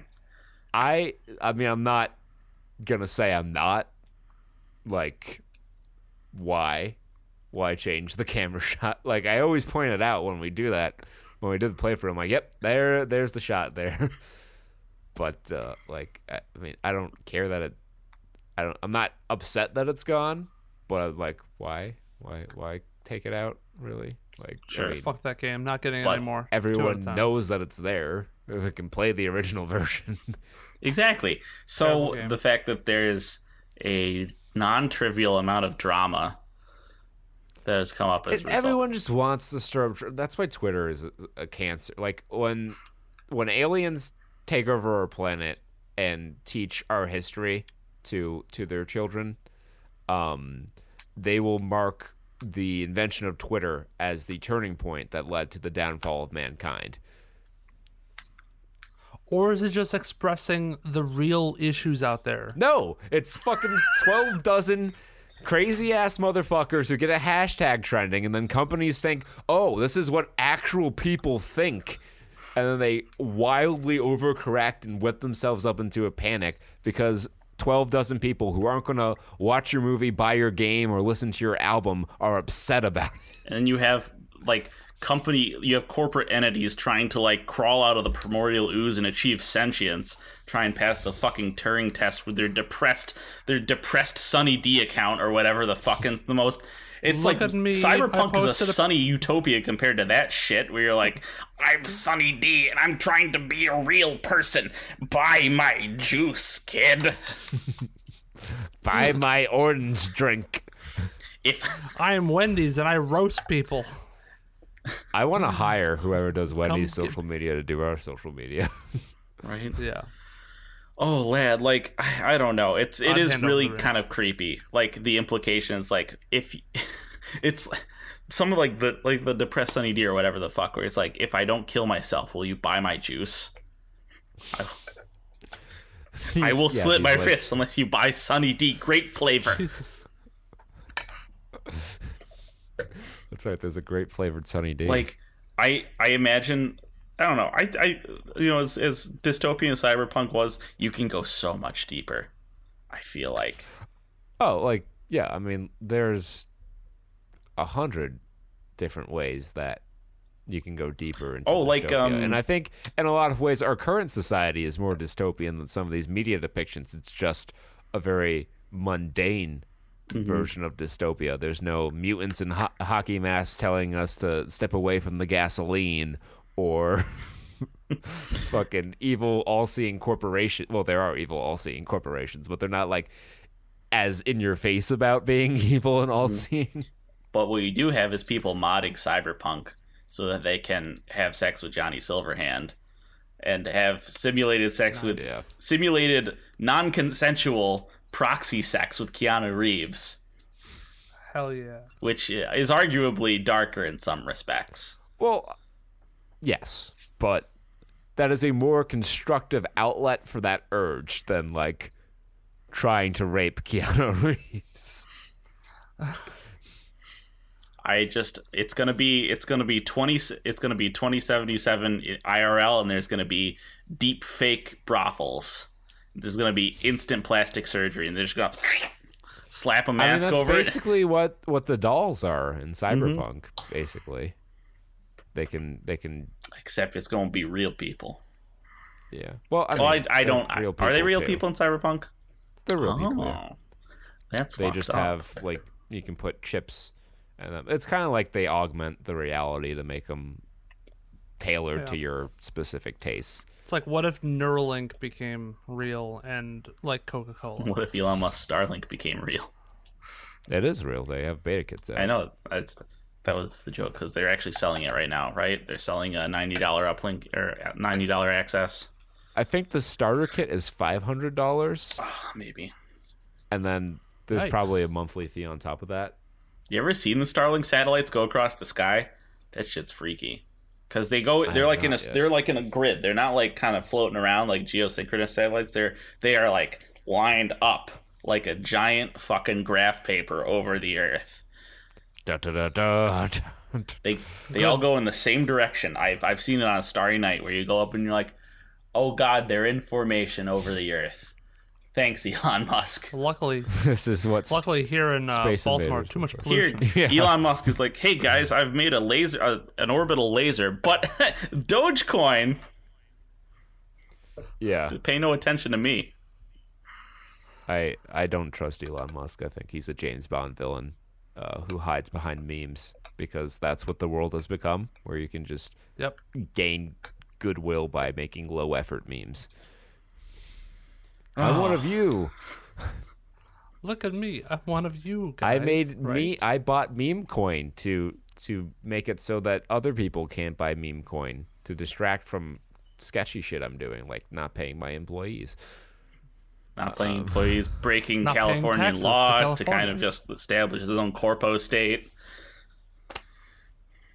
That's what he wants to do. That's what he really wants to do, is just found his own. Not a good person. He should have moved to Oregon. Like, if he set his company in Oregon, he could just open his own, like, autonomous zone. Yeah, autonomous zone in the Badlands of Oregon. Because, like, that was the freakiest thing growing up, when I learned about, like, Oregon was Portland and then the wasteland, the wastelands around it, where it's the kind of spot where you will roll into town and the townsfolk will give you a fucking look, and you stay in the bar and the guy with the gun holster will be like, don't stick around too long, you hear now? You gotta roll out of there. My friend doesn't like you either. Oh, be Like, careful. You'll be dead. You'll be dead. Straight up real towns like that, which is fucking mind-boggling Just to Mos me. Eisley's Cantina. The whole town. This was the same state, be right, dead. where like the whole militia, right, they took a national park for like a few months, and then we were revolted by sending in glitter and dildos. Really happened. Because they had like an address, like, send us supplies while we hold off the National Guard in this park. Glitter bombs. And they sent them fucking glitter bombs. Send glitter to your enemies. Let me see if I can find the I'll send you the article. All right. Speaking of explosions of glitter, Kingdom Hearts series is coming to PC via the Epic Games Store. So for the first time ever, you can get all the Kingdom Hearts console games, or at least the collections. Kingdom Hearts 1.5 and 2.5 remixes, HD remixes. Kingdom Hearts HD 2.8, which is literally just Dream Drop Distance. Final Chapter Prologue. Kingdom Hearts 3 with the Remind DLC, and Kingdom Hearts Melody of Memory are coming to the Epic Games Store on March 30th. First two titles on that list are compilations of multiple Kingdom Hearts games, if you're not familiar. I don't know if they come bundled together or they're $49.99 each. I would hope they come bundled together, because $50 for those two games is a lot to ask when you can I'm pretty sure they're compatible with our PS3, our PCS3. I'm pretty sure they're fully compatible, so you can just buy the PS3 version and play it on your computer. So don't spend $50 if it's for each game individually. Together, sure. Just bundle it. Just freaking bundle it, guys. And then Kingdom Hearts 2.8 Final Chapter Prologue, which they're going to sell for $60, has just Dream Drop Distance on it, Dream Drop Distance HD, and Kingdom Hearts 0.2 Birth by Sleep, a Fragmentary Passage, which I don't think is an actual game, and then the Kingdom Hearts Cross Black Clove cover movie. That's what you get for your $60 there. And then Kingdom Hearts 3 and Kingdom Hearts Melody of Memory are both priced at $59.99. So that's a rip. Wait for it to go on sale. Don't rush to buy these. I would not recommend that. If 1.5 and 2.5 remix are just the $49, I should probably check that. It's probably available for pre-order on Epic Games Store. So let's just take. Okay, it is. You do get 1.5 and 2.5 remix for $50. So that you can go ahead and buy. That's worth it. That's a fairly decent deal because you're getting like 6 games for $50 there versus one game in a movie for 2.8 HD. And Kingdom Hearts 3 is not worth $60 in my opinion, and I don't even know what Melody of Memory is. So let me read to you the system specs from Windows, from Epic Games Store. Sorry.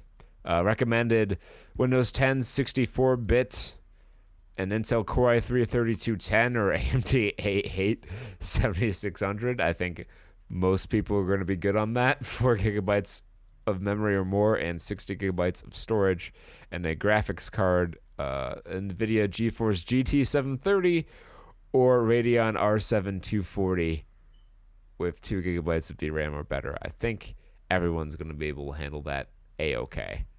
The more recent Kingdom Hearts 3 recommends a 1070. Really? That's wow. More than you'll probably need for it if it runs decently on an Xbox. But they want a i5 7500 4-core thread or a Ryzen 3100. So they're actually recommending some beefy stuff for what is not really all too graphically impressive a game. Interesting. Well, that's coming to PC. Like we had heard rumors back when Kingdom Hearts 3 was coming out that it would have a PC version. Took a lot longer than people expected. The game's been out for a few years now. And they brought it all to PC, which is interesting. I'll probably buy.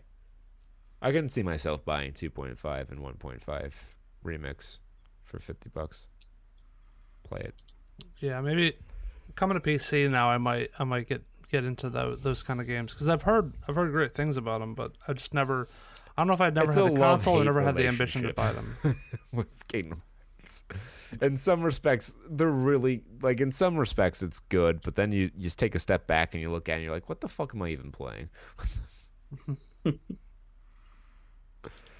And the story, which is like the main thing that people keep coming back to, is just beyond stupid at this point. I'd recommend watching the Unraveled on it so you can see just how absolutely batshit insane it's become. Yep. There are, speaking of Nintendo and Disney and shit, I don't think the Kingdom Hearts games have ever came to Nintendo. Well, I guess Dream Drop Distance was on the DS. But anyway, there's a Switch sale at Best Buy, $10 off massive range of Switch shit. You can get the President's Day sale. So buy from Best Buy, get $10 off. Breath of the Wild, which has been out for 5 years. Mario Kart 8 Deluxe, Super Mario, 3D All-Stars, and more, seeing bigger price cuts. The Ring Fit Adventure is marked down to $69.99 at Best Buy. Mario Kart Live Home Tour is down to $90 from $100 at Amazon. On top of that, you can save $10 on the Switch Pro Controller for $60 this week on Amazon. Get your Switch accessories for slightly less money. Yay. And some news that will make you maybe think twice before you eat some bacon. Scientists have successfully taught pigs how to play simple video games, like looks like hard brick, whatever, the one with the paddle that you can take the bricks. And, yep. Breakout. Yeah, Breakout and other simpler games like that. Hamlet, Omelette, Ebony, and Ivory are the names of the pigs that have been trained to play video games with their snoots. Their snooters. Yorkshire pigs, Hamlet and Omelette, and Pinto micro pigs, Ebony and Ivory are ambassadors for this speech. What is this, Moore's Law of Pork? The quartet was the focus of a study that tested whether they could learn to play a video game. Spoiler alert, they were pretty good at it. Purdue animal behavior specialist Candace Croney and chimpanzee cognition expert Sarah Boysen co-authored a study on pigs published in the journal Frontiers in Psychology on Thursday. So that would have been the 10th. Yeah, only if they get treats. They get. Apparently, it's rigged up with getting treats too. Well, everyone's they accomplish a goal, get a treat. Everyone's food motivated. Absolutely. Not humans. We get just motivated by clicking things and stomping on Goombas. We're motivated by sex and food, just like any other animal. That's why I'm petitioning that the game be renamed to Pig Out. I don't do any pigs of can those play it. impure acts. I get all my sustenance intravenously, so I don't have to sully my mouth. Yeah, Jake, have you been on that Soylent diet? You've been drinking real cool gamer juice that has those little bottles with 600 calories in them that taste like slop and turn your insides into a water slide. I'm not distracted by any of those trivial human Soylent things. Brands, but it's a competing meal replacement shake that I've been doing for lunch for a couple years now. And yes, switching from solid to liquid food as regularly as I do has not done wonders for my digestive regularity, but it is a convenient and nutritious solution to lunch because it does have a lot of stuff that I normally don't get in the course of my dieting because I don't care for vegetables. So a lot of things that are in vegetables don't make it into my diet at the recommended amount. But this helps me supplant that. Yeah. Or supplement, I should say, not supplant. Yeah, I just drink beer.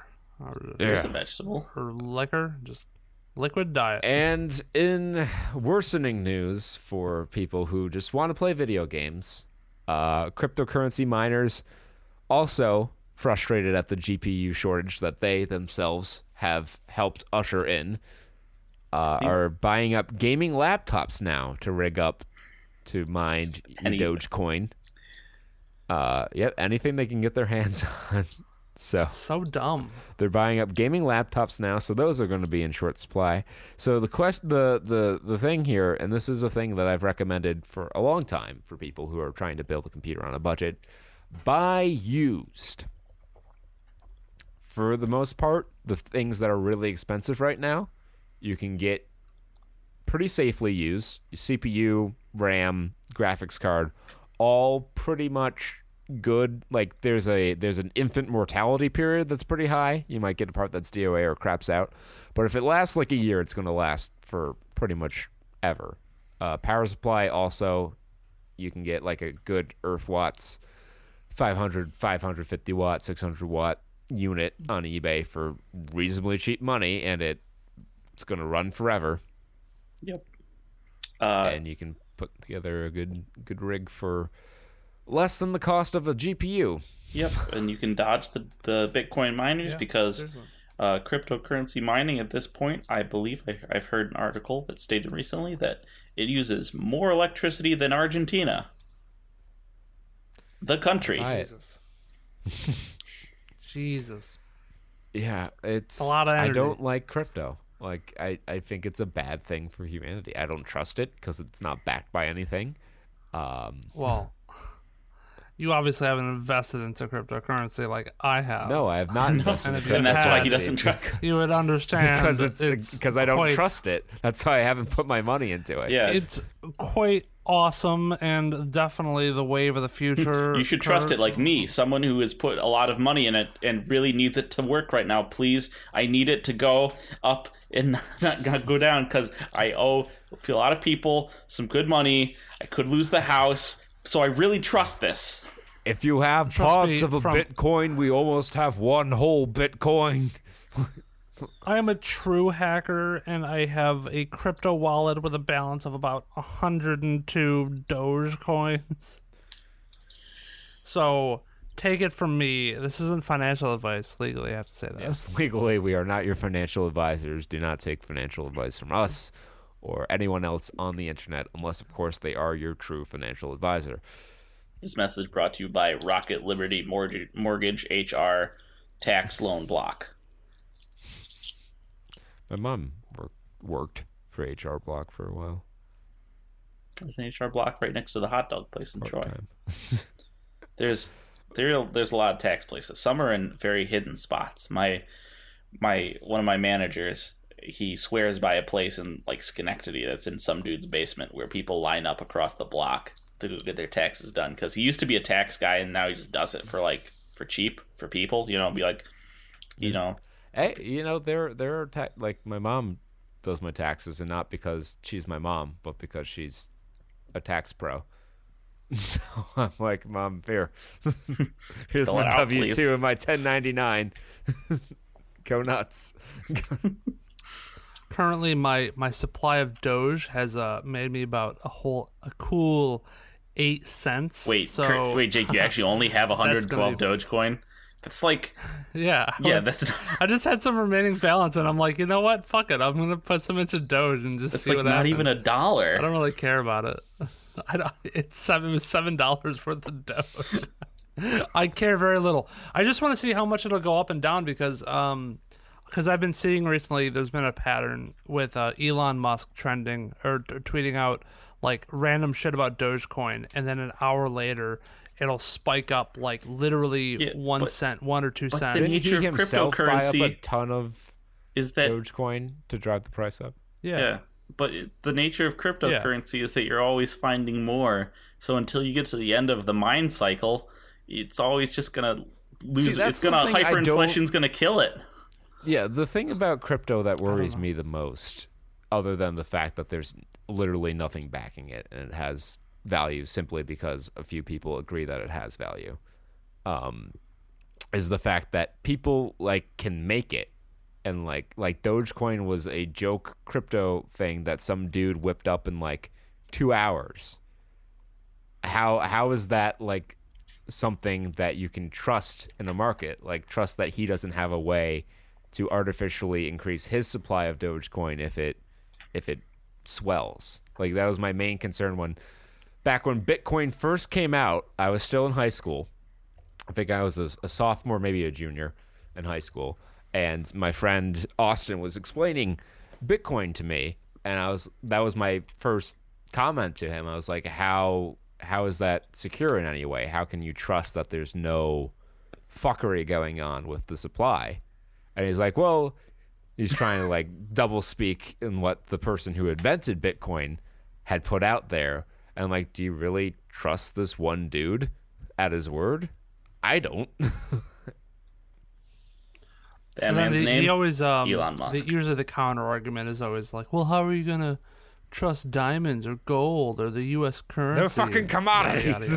Because turns out, Yeah, but I mean, you gotta admit, like diamond. Oh no, diamond has no real world diamond value. valuation is Gold insane. has real world applications and real world value. Yeah, because you look at like manufactured gold or diamonds, and like that, like diamond has a use. It's very hard, but like we can manufacture the same stuff for the same practical purposes, and those are like pennies on the dollar. Diamond's a 9 on the Mossbauer scale. You can get shit that's like an 8.8 for like $2 an ounce. yeah, and it does the same thing. You know that the silicon carbide's real cheap.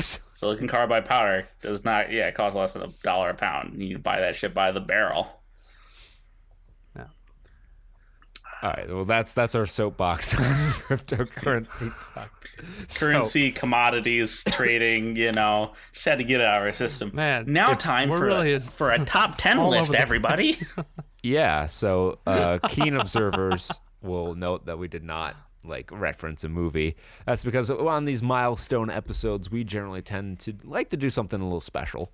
And for this week, episode 250, we have endeavored to create a list. Each of us have our own list. We have not talked about what's on each other's list. We have not seen each other's lists, so the amount of overlap is unknown. You want to do boggle rules? If someone talks about it, just eliminate it from everyone's list? I mean, yeah. I think we'll just all offer our thoughts on it if it comes up. So we've each come up with a list of 10 video games that we believe you should play before you die. These are not necessarily the best video games in the world, not our or favorites. Our favorite video games in the world.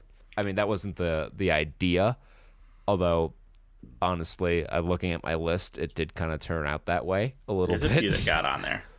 I mean, ultimately, it could be seen as a top video game list. These are not this is not my top 10 list of best video games. This is not necessarily my top 10 list of favorite video games. I like all the games that are on. Well, I like 9 out of 10 of the games that are on here. And I cheated a little bit. There are a few entries that are like a particular series.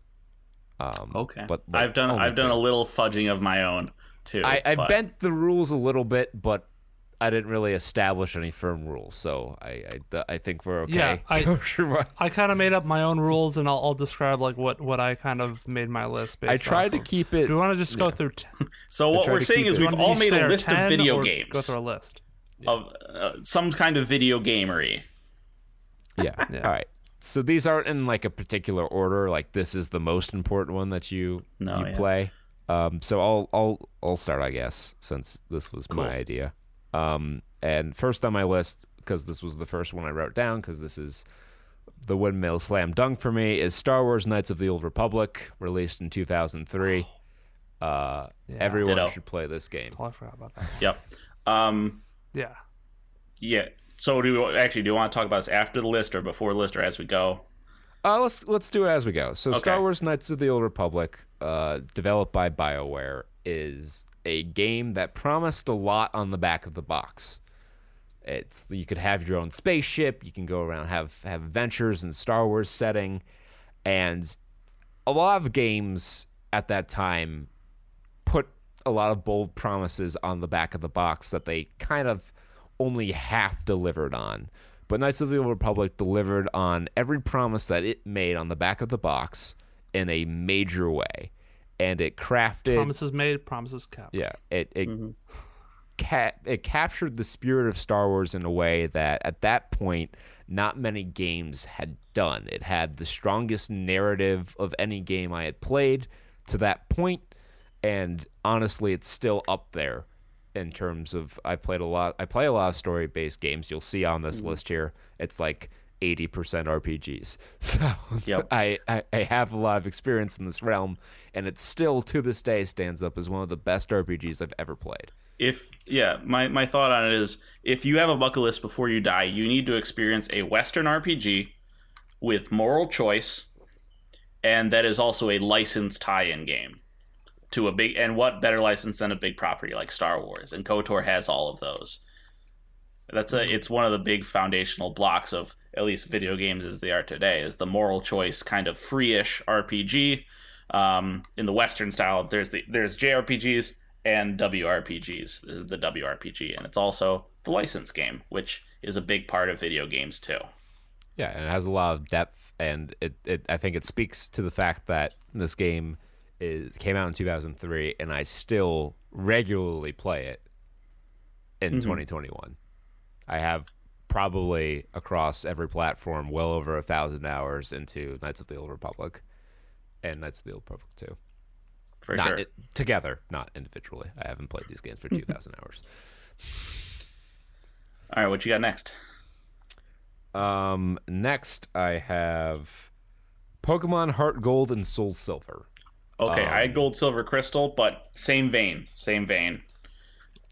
I just had Pokemon in general, and I mean you could do that as like the original ones. I was thinking right now in my head, I'm like you know what would be the truest like Pokemon experience would be like playing like Red, Blue, or Yellow, and then right after Gold, Silver, or Crystal, because Pokemon was originally supposed to be just those two games, and then they blew up afterwards and they made Ruby and Sapphire, and I think playing those two games in tangent and like going backwards in time or going back to the Kanto region right after you beat the Elite Four in Gold and Silver, I think is a really nice way to top off the original one. So Heart Gold and Soul Silver are remakes of Generation 2 Gold, Silver, Crystal, which are fantastic games. But the reason why I put Heart Gold and Soul Silver on this list is because that they took every feature that was in those games. Like, there's nothing really of consequence missing. They changed the radio a little bit from Crystal. It's not quite the same. But pretty much everything you could want in a Pokemon game is there. You have the 16 gym challenge that was in Generation 2. You have a expanded post-game where you can catch fucking any legendary that you could think of that existed at the time. You have Pokemon that follow you around and a friendship system based around that. It has every feature that people have like ever asked for in a Pokemon game. And if you want to play Pokemon, you want to see what the hype is all about, you might as well play the best version of Pokemon. And in my opinion, and I've played every Pokemon game pretty much, Heart Gold and Soul Silver are the best. And that's why if you go on eBay and you try to buy it, it's like $90. Yep. Again, yeah, my bucket list, I only had room for one JRPG, and I wanted this to be it. This is a lot of the stuff of JRPG, which is really about making your character stronger, traveling the world, and this also is Pokemon, the biggest grossing media franchise there is, and it's also the collect-a-thon type of game, which is also a social game. So Pokemon hits a lot of different shit that if you got a bucket list, you need to figure out. You want to learn about different aspects of video games. This has a lot of those. It's a lot of things that are gone into it. Yeah, I'm starting to see the shape of your list, and where it's like, and I kind of wanted to do something like that, but I kind of got drawn into like, oh, but you really have to play this game too, even if it's like in the same vein as some of the other games on this list. Mm-hmm. I tried to keep that to as much of a minimum as I could, but personal bias did bleed over. So next on my list, I have God of War, the 2005 version. This is like my action hack and slash sort of entry. God of War butt was a phrase used in game reviews from 2005 onward because God of War nailed the like Dynasty Warrior-esque like push buttons to make cool shit happen with a lot of enemies on screen at once formula, wove it into a well-constructed narrative with a lot of action sequences. It pretty much invented the QTE, and for better or worse, whatever you feel about QTEs. And it was a technically impressive game because it was on the PS2. It looked fantastic, and there was basically no loading screens. The whole game flowed continuously in a way that I don't know that many other games that aren't God of War franchise games have accomplished. And they did a lot of cool technical tricks where, like, you would be walking through a hallway where there wasn't really anything, and the game is fetching assets from the rest of the level as you're walking through this hallway. But it doesn't hitch. It doesn't, like, pause and say loading like it does in, like, some of these other games of that era. It's very impressive. It's a very concise game. It doesn't overstay its welcome. There's depth to the combat. There's fun trials to play. There's a lot of replayability and things to make you come back, which is not necessarily common in a genre where games are kind of largely disposable, where you play it, you sit down, you play it, you're like, oh, that was fun, and then you never touch it again. God of War is a game that I have played over and over and probably will continue to play it over and over. And I think I'm shocked that it hasn't been made into a movie, because, like, you can play the whole game in 3 hours. You can finish the whole game in 3 hours. And, like, speedrunning in a movie, you'd take out some of the minutia. So, like, you'd probably make God of War a 2.5 hour movie. And I don't know why they haven't tried it yet. Next up, I have Fallout 1. 1997. This is, in my opinion, like, the best CRPG out there. The setting is unique. It's the post-apocalyptic Mad Max style setting, and it has the most non-linear. It's basically the first open world game, because you can do pretty much. You have, like, one quest where there's a slight timer on it, but it's very quick, and after you do that, you can pretty much do whatever you want. You can go anywhere, you can talk to anyone, you can kill anyone, you can make any decision you want. There's a bunch of random events and story, and there's just so much depth to how your actions can affect other parts of the game. Like, you can convince if you talk to all the right people, and remember the important details, you can convince the final enemy of the game that his plan is flawed and will never work, and he'll just, like, commit seppuku, and that's the end. Or you can just go in guns blazing, blow it all up. You can be a sneaky scoundrel kind of character. You can be, like, the savior of the wasteland. You can forge whatever path you want for your character that in a way isn't strictly morally defined too. That's important. Yes. Yeah. You aren't playing a good guy or a bad guy. Yes, and that's a great point you brought up. It's not always clear which decision is morally correct. Like, you know, you're like, is this the good guy? Like, some are obvious. Like, yeah, if you kill a kid, which you can do, like, everyone knows that you've killed a child and, like, will be hostile to you for the rest of the game experience.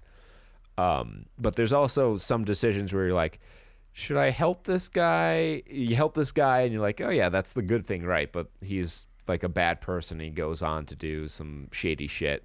And you see some of that in the epilogue too, and there's so many different combinations of epilogue scenes. It's got Ron Perlman as the narrator. Not important to its place in game history, but fun. Yeah, I'm glad you put that in. I was kind of, if I wasn't restricted to 10, I probably would have had that in there. But I'm like, you know what? Kurt will talk about it. He loves Fallout. He'll catch it. Yeah. Next up, I have Super Mario Advance 2. This ticked a couple boxes. This is a platformer. It's a remake of Super Mario World with some enhancements. So Super Mario World is, in my opinion, the best Mario game. And Super Mario Advance 2 it redid the controls a little bit to accommodate the Game Boy Advance, because there's too fewer face buttons on the Game Boy Advance. I think the control scheme on this works a lot better than the original SNES version of the controls did. And they also changed they gave true distinctions between Mario and Luigi's playstyle. Luigi had the floaty jump in this game. In Super Mario World on the SNES, they were just palette swaps of each other. There was no difference between playing as Mario and Luigi. They may have tweaked the Yoshi mechanics a little bit too. But other than that, it's straight up Super Mario World. I think this is the best version of Super Mario World, and it's the only, like, I played this game a lot as a kid. There's a lot of fun different, like, shortcuts you can take and secrets to discover, and like to do everything 100% in this game would take a while. And all the levels are designed pretty cleverly. There are some levels that I hate. I'm not going to say they're all winners. But that's I think that's important in a platformer. There should be a diversity of level concepts, and you're not going to like all of them because you're one person. At the very least, they're memorable. I just had Super Mario World for the SNES, but since this is that game, but patched up, I guess I would say this one too. Yeah, like this was the launch title on the system that basically became the household name for Nintendo. This was the Nintendo's, and this was the game that came with it, and that was the first game that a lot of kids, in a world that really was still kind of crawling out of the video game, but the computer crash, primordial muck, of the video game bubble bursting. This was the first game, like the first video game that a lot of kids had ever seen. Like, kids today grow up in a world where video games are a thing. Video games are a lot of things. But back then, this was one of those where, like, oh, I'm the Mario man. I am the jump man.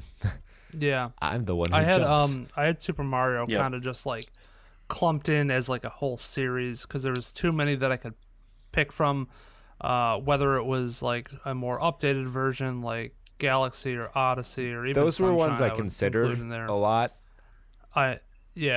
Because those are amazing games, and I had a lot of fun with them. I kind of kept it more as like, hey, go back to the roots, see where it started with the first Super Mario Brothers, playing on the SNES. You could even expand that to Mario 64, where they tried that. If I liked Mario 64 more, I would have put it on there. But it was, that was kind of the issue for me, is like, is it historically significant? Yes. But it's more of like the idea of Mario 64, I feel, than the product that exists. Like, sure. I mean, there are flaws with speedrunners it, and but all that have made the game a whole different animal. And I'm not saying that it's not a fun or well put together game, but to play it now, I'd have a harder time recommending to someone who's never played a video game before or had never played like a Mario style platformer to say, start with Mario 64 versus start with Super Mario World. Well, I mean, I think still it's got a lot. It's been redone, it's been remastered, it's been ported over to different consoles and redone, reimagined multiple different times. So I think that is an important keystone, I think, in the Super Mario world. I don't know if it's as important as the original. I doubt it would be, but I think it's that foray into the 3D kind of era that it kind of targets and it hits home with, and it kind of, that's the granddaddy of the Sunshine, Odyssey, Galaxy kind of the 3D train Mario that we saw basically come from those. Yeah, the 3D Mario. But yeah, I'd be.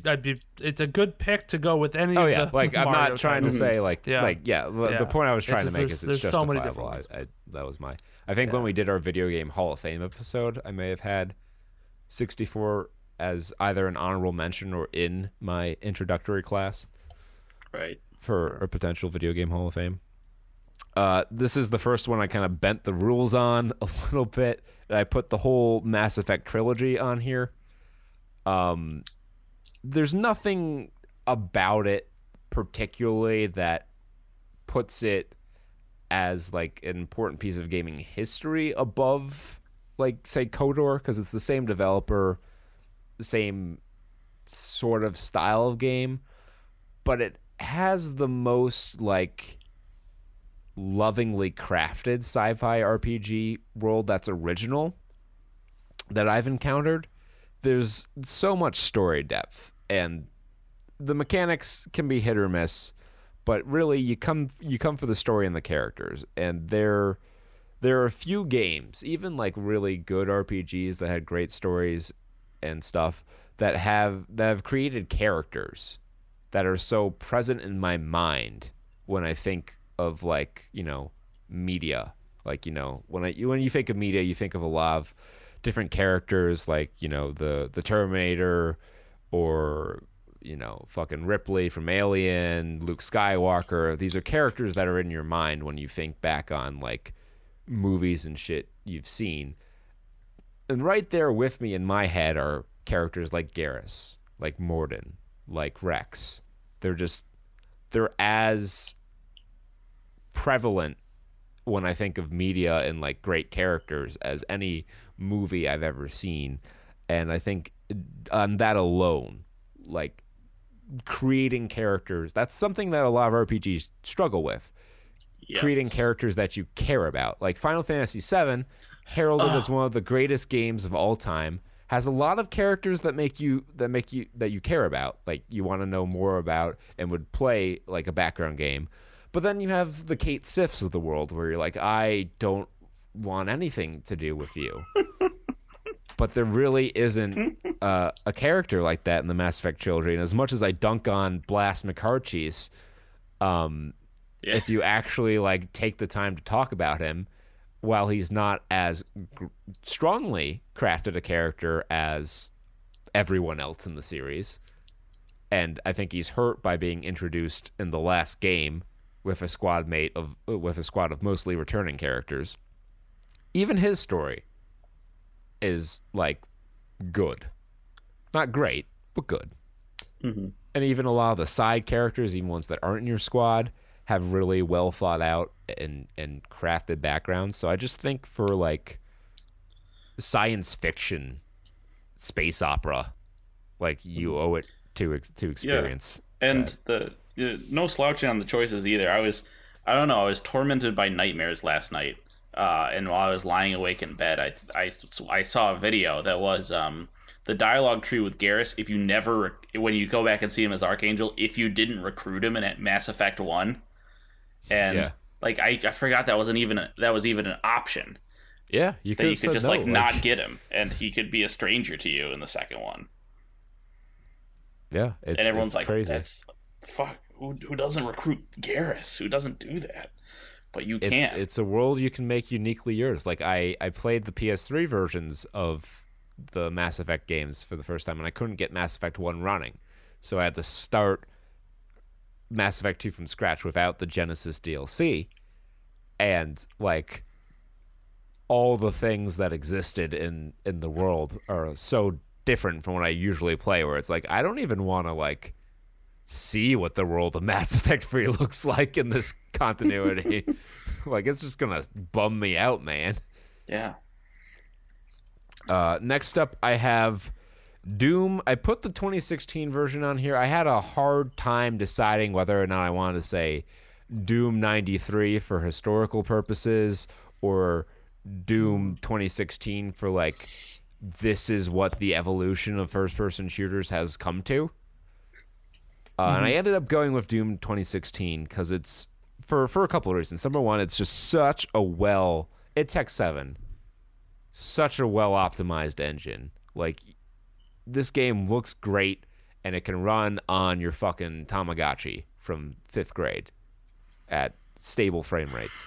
It's such a technical marvel, and the gameplay, so fucking tight. Like, I gave a lot of praise to Doom Eternal, but honestly I prefer the way the sub weapons and systems worked in 2016. It was a little easier to manage. Doom Eternal's a nice evolution to that, but there's so much to keep track of in Doom Eternal. It's a little overwhelming at times, especially because you're in the thick of a fucking firefight with demons everywhere, and having to keep track of too many things can be a bit of a detriment. But that wasn't so much the case in Doom 2016, and it brought the narrative stuff from Doom 3 over into the classic Doom, and it actually had a pretty decent story, even if it wasn't, like, necessarily trying to have the best story in the world, or that wasn't the selling point of the game. And the soundtrack, if you like hard rock or heavy metal, you're fucking gonna love the soundtrack. Like it's one of the best soundtracks in video games. And as a total package of what I wanted to put a first-person shooter around here, and I couldn't in good conscience say Half-Life because I don't think Half-Life is as good as a lot of other people do, and I guess I can't fully appreciate its place in history because I don't know. I looked up other games from the same era that did it better.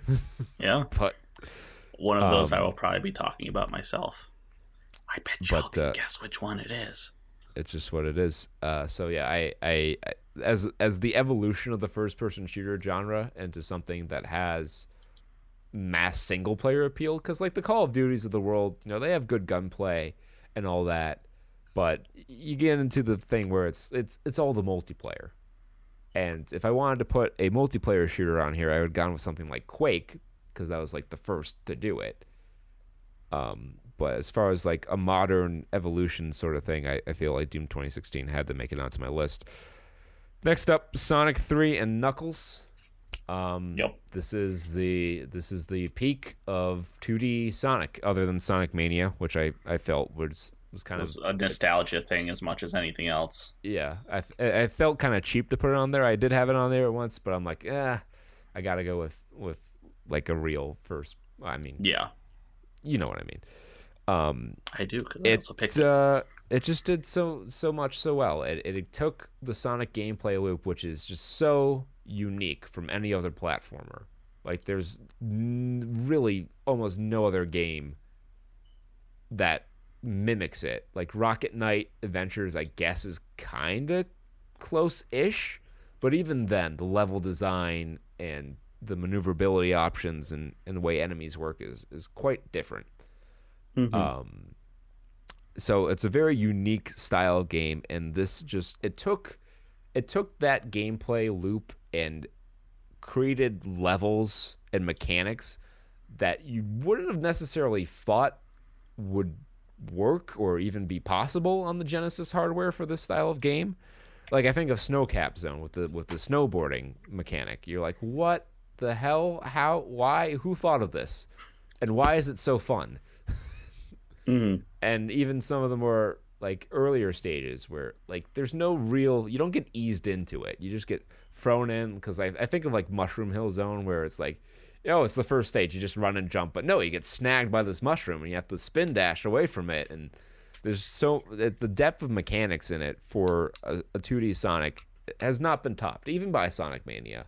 Like they threw a lot of shit in Sonic Mania, but it was mostly just like, here's some wacky levels we designed. It was more like the level design than like the mechanics. Mm-hmm.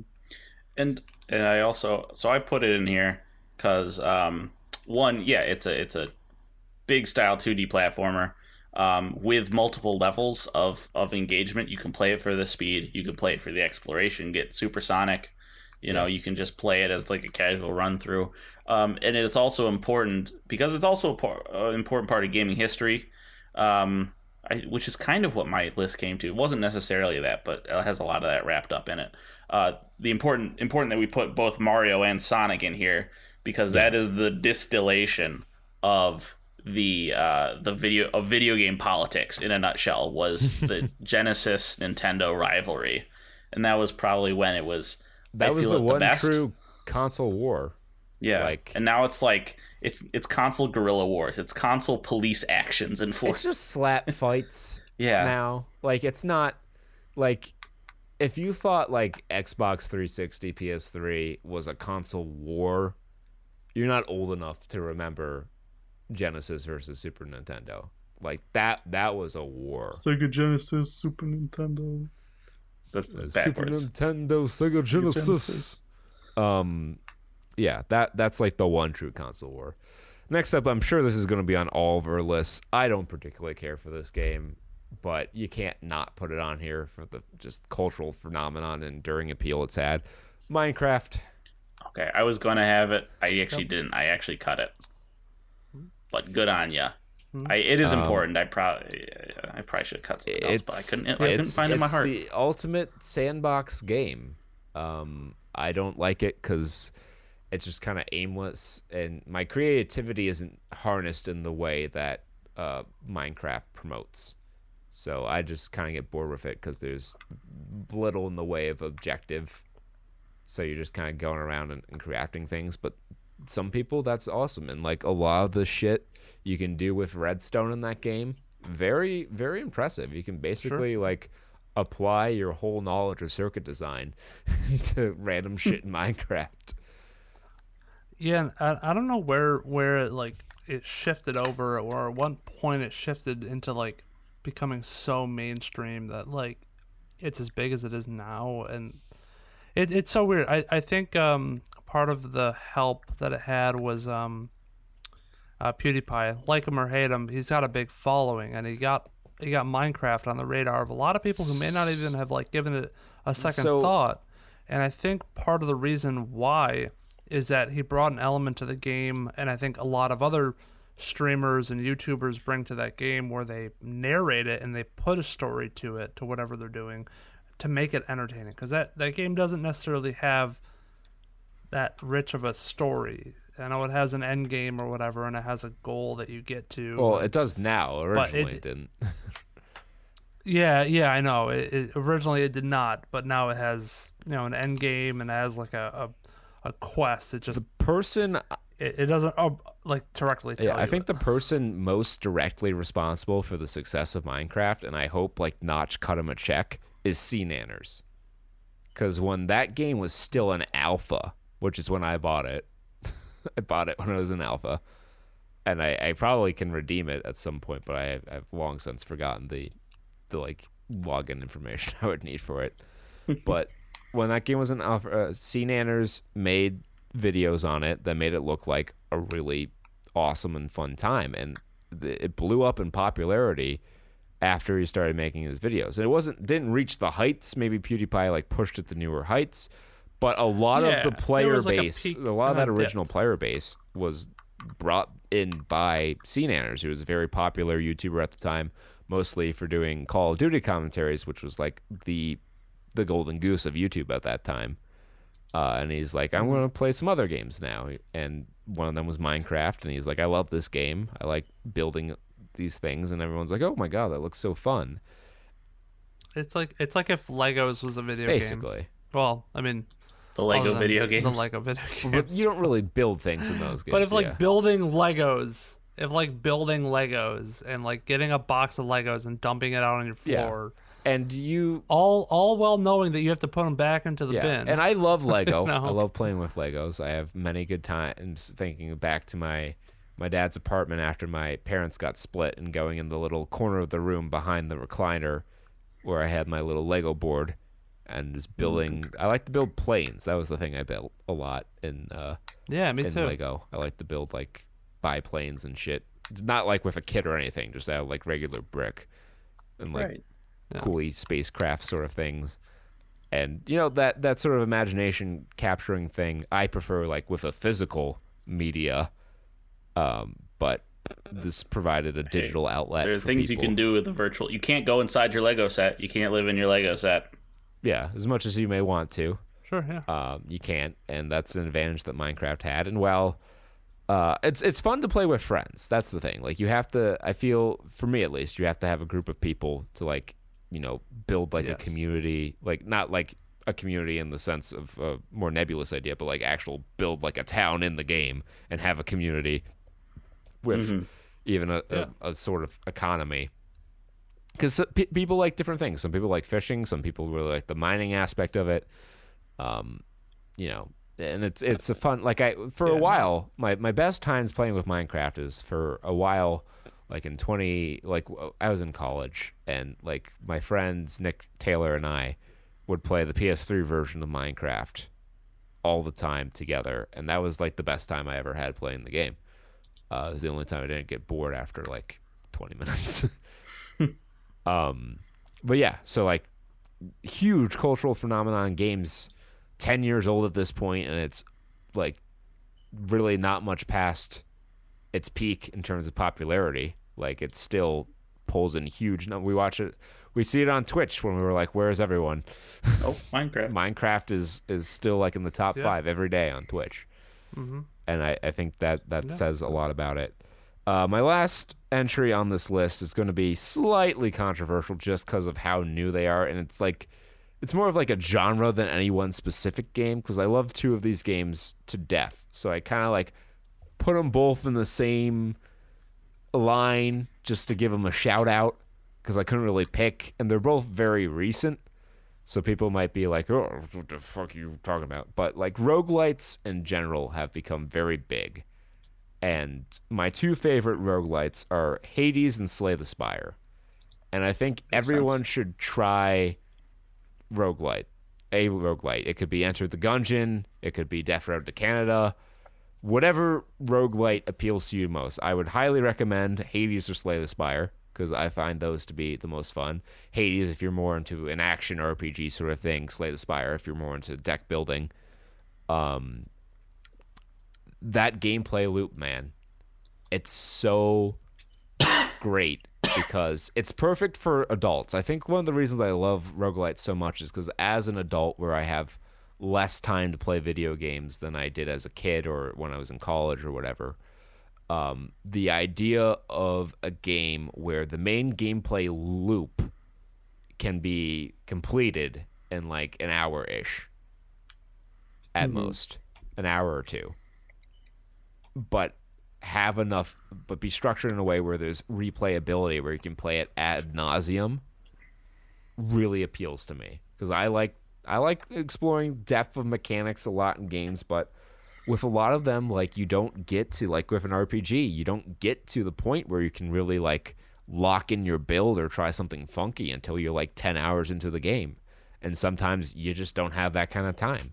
But with a roguelite, I can sit down for an hour. I can take my Switch into the bathroom with me and like do a Slay the Spire run while I'm shitting, and then I go wash up and make dinner. There it is. It's Slay the Spire while you lay a spire. Yeah, it's the perfect genre for adults, and I think everyone should find the one roguelite that they love and play that for as long as they want. And like I said, it doesn't have to be one of these. These are my 2 favorites, but really just the genre of roguelite in general is something that you have to try, in my opinion. So that's my list. Cool. I will go next because I think my list has been truncated by your entries. That's a good thing. So yeah, I'll cover the stuff that you have not covered. I have about 6 entries here, which I think you all might agree with. So again, my kind of criteria was really like I went deep in, like, if you're on your deathbed and you have a week. He's like, I want to relate to the kids. I want to know what video games are. I've never played a video game before, and I want to be a video gamer by the time I leave this planet. Okay, I got a list for you. Okay. To recap, the games we have covered that we've overlapped are Pokemon, Sonic 3 and Knuckles, Mario, and KOTOR. So my first one to add on to this, this is not only a game I firmly believe that you should play before you die. I firmly believe that everyone on the planet should play Tetris. Every living person should play Tetris. Fuck. I thought about Tetris. I thought about that. Didn't as like even cross my mind. Game. I love Tetris. I play so much Tetris. Yeah. Right. I was thinking something maybe like old school, like Pac-Man. Or no, something Tetris like that. is. Yeah. I agree. I've heard it been reviewed as, and I agree with this assessment as, a perfect game. Tetris is truly a game without flaw. It is the era before. It really encompasses the era before character gaming, which is what a lot of gaming is now. But there was kind of a time before we settled on video game mascots as even a thing. And this is that. And it's also just anyone, like, literally, when you think of, like, that was the whole reason for the Game Boy, was so that you could play Tetris while you were pooping. Yeah, while you're a Japanese businessman on a train, you can play Tetris. Right. So it was the killer app for the Game Boy. Yep. And in this, I am including people who have never touched a computer before, or seen a television, or firmly believe the electronics are the devil. I still think they should play Tetris. Yeah. And then they can say, okay, I don't really care. That wasn't for me. Throw it away. Whatever. even if you're Amish and you have to simulate it by like somebody on handing you a shape of like a block. Play some Tetris, man. Yes, and then play you have some to, like, Tetris and place it Rumspringa. So yes, absolutely foundational game. Next, so I also had a first person shooter, but my kind of idea for what the purest form of that was, or at least the iconic version for me, is Halo Combat Evolved. That was initially on the list, but I'm like, oh, Doom is more historically significant, and then I waffled back to 2016 Doom. But yes, I did consider Halo was like Halo just is knocking on the door. It is the years 2000 to 2006 condensed into however many megabytes of data. It was a lot of people's. It was, for anyone who didn't play PC gaming, it was where PC kind of put its little finger in your drink. You're like, oh god, it's PC gaming. Is this what I'm missing out on? Yeah, and to expand on that even more, the Halo trilogy was really like, just a fantastic set of 3 How games many? where you just said every iteration was just even better and better, and it introduced better stuff to be. Well, it also, and then forget about it had like its own draw too in Jake, the lore. do you legitimately feel that Halo 3 is better than Halo 2? I'm not trying to trap you. I'm just generally if you curious. look at it, I think if you look at it from an entirety, yes. It had better multiplayer. It had better like extra things like Forge mode, which was just It's I Minecraft, remember but in dumping Halo. hours and hours. It's Minecraft and Halo, yeah. It literally people making custom maps and then just spending hours on those. I mean, whether or not you want to say like the gameplay, I think the campaign was probably worse for Halo 3. Just because there was some new changes to the guns, and then there was a lot of like fluff. Yeah, weird story decisions. You know what I mean? Like with like all like the bubble shield and the deployable shield. Like it brought like weird kind of new stuff to it. And then they're like, everybody has a Tartarus hammer. You get a Tartarus hammer. You get a Tartarus hammer. Yeah, I don't think the campaign was all there solid, but there were some moments of the Halo 3 campaign that were just like I will remember until the day that I die. Just the like scarab fight in the desert, flying into the Prophet's ship, and then just fighting the Flood again and everything. Yeah, so there are moments that are really groundbreaking. I think, yeah. So as an entirety, I think Halo 3 was a better game than Halo 2. But I still think Halo Combat Evolved was like the one, because I can remember a lot of that whole if you story. had to pick one. Yeah. And I should pay mention to the story and the lore that generated, because how many kids in high school did you know who wouldn't pick up a fucking book were there reading those Halo novels? So many. Yup. Me. Fucking me. I found a loophole. So a little side note, my uncle had a book club thing for like the kids. Like if you read a book, you get like it's like the was it like a Pizza dollar, Hut Book It dollar program, page yeah, or something like that. Book It, your personal pan pizza. And then you would write a book report, and then he would pay you based on the book report and how long the book was. It was like an incentive to get you to read or whatever. And I read a Halo story, and I had so much fun doing it. The first one, because I was like, this is just like playing the video game. but with my mind. in my mind. And then I wrote the book report. I once wrote a book report based solely on reading the first and last page and back cover of a book, and I got an A on it. Which book was this? I don't even remember. It wasn't. Oh, because I want to dunk on all the literacy nerds, all those literate people. It wasn't like anything significant. It was just like a random book that I found like just sitting on like the free read shelf in like 8th grade, and I was like, okay, I have to do this book report like today, and I just quickly read the first page, the last page, and the back of the book, and I got an A on the book report. Got him. Well, I guess that's a good segue as any into my next one. So as you know, visual novels are a genre, and there's a lot of crap in there. So this one is less like it's an important part of gaming as a whole, and more of if you play this game, if you play this visual novel game, you do not need to deal with visual novels as a genre. You can put them all, you can throw them all else out, and maybe if you really don't want to do adventure games, I guess you can throw them out too, because this isn't just strictly a text box with art on it. This isn't just that. It's not Zork or whatever. No, I was thinking like Japanese visual novels where there's no gameplay. Oh, like it's Doki just Doki Lit. Yeah. This is not that. This is a little more. But so it has adventure games. I'm talking about Ghost Trick Phantom Detective. You've recommended this to me quite a few times. I've said it before, and I'll say it again. Probably one of the top stories, I would say, in video games, if not like the most tightly constructed story that I've played in a video game. Plus, it has the best dog in all of video games. Missile's he's a real G. So this is like, if you can play this game, and then you have your V card, by which I mean visual novel card, and you have immunity from weebs talking to you about, oh, if you played like Sakura, no, shut up, I played Ghost Detective. Like, this even cancels out Phoenix Wright. You can be like, no, I don't need to play Phoenix Wright. I played the better, whoever fucking made it.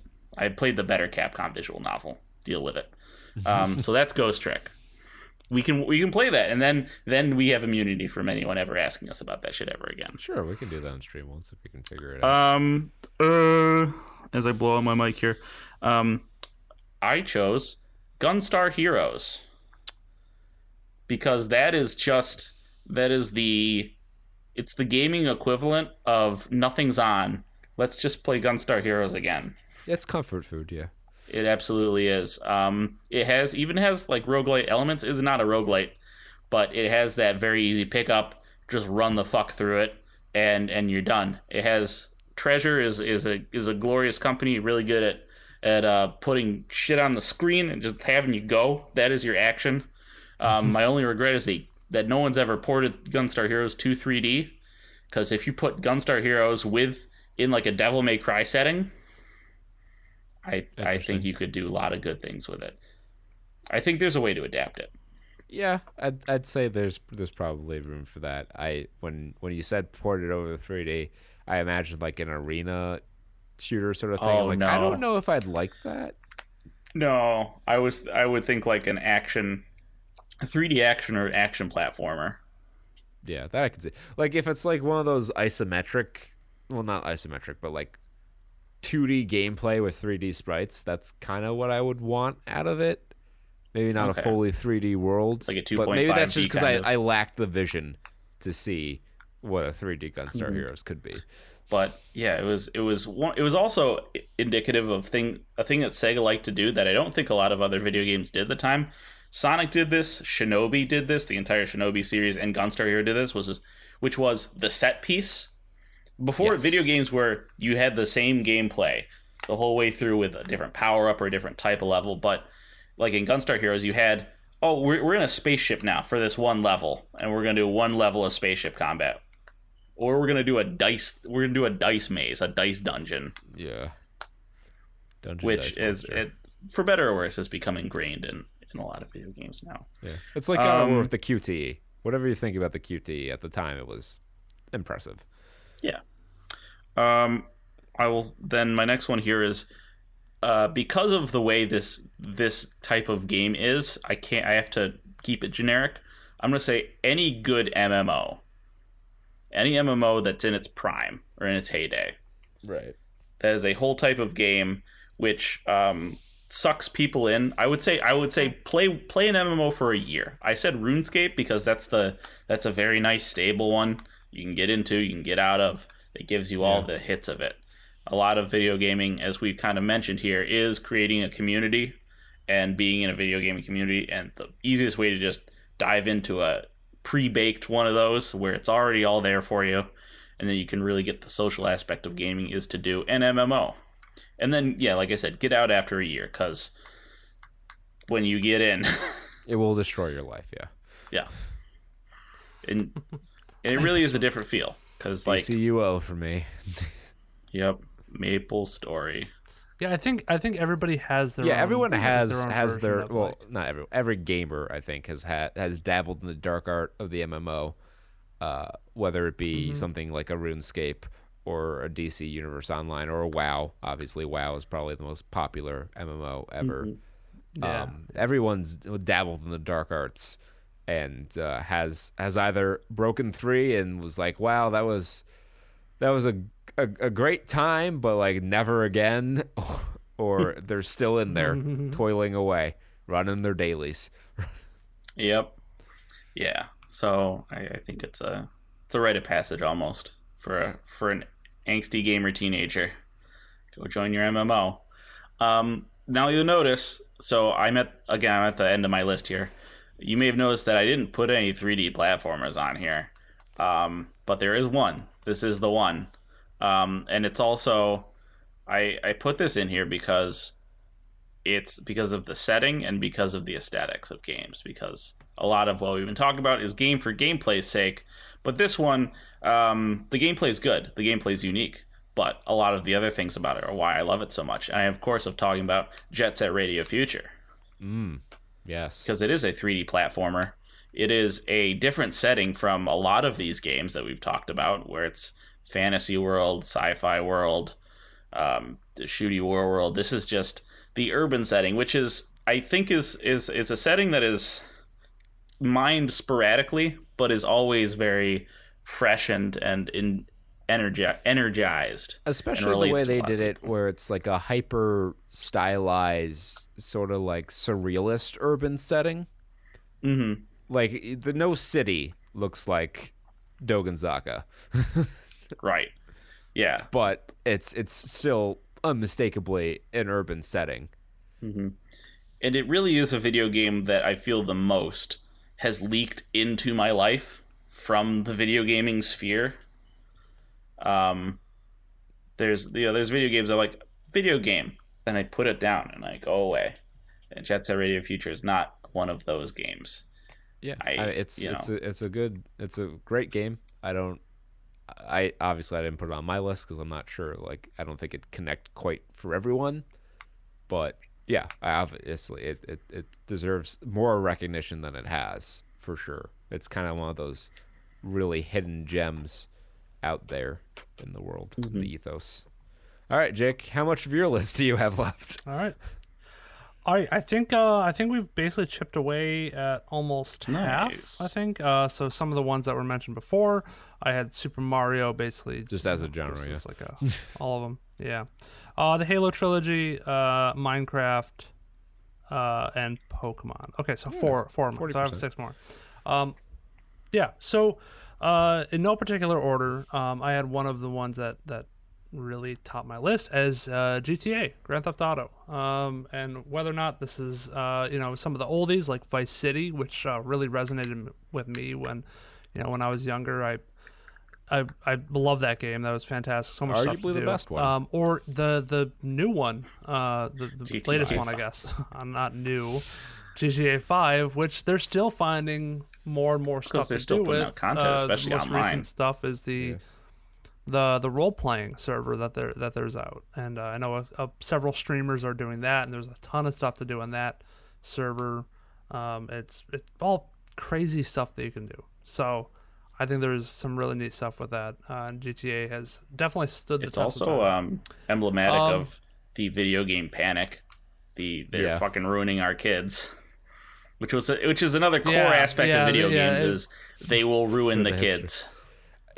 But that's the same with was it San Andreas? Well, yeah, San Andreas had the hot coffee mod where you could, through a it actually was only executable with a cheat device, but you could do a weird like sex scene where the girl invites you up for some coffee and they have sex fully clothed in this weird like not finished thing.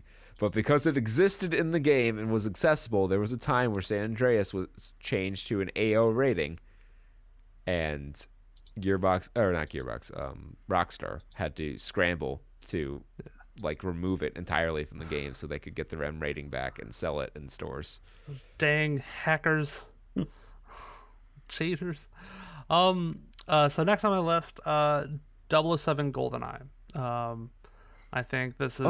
We never holds a talked special about the place. 360 remake that leaked online now.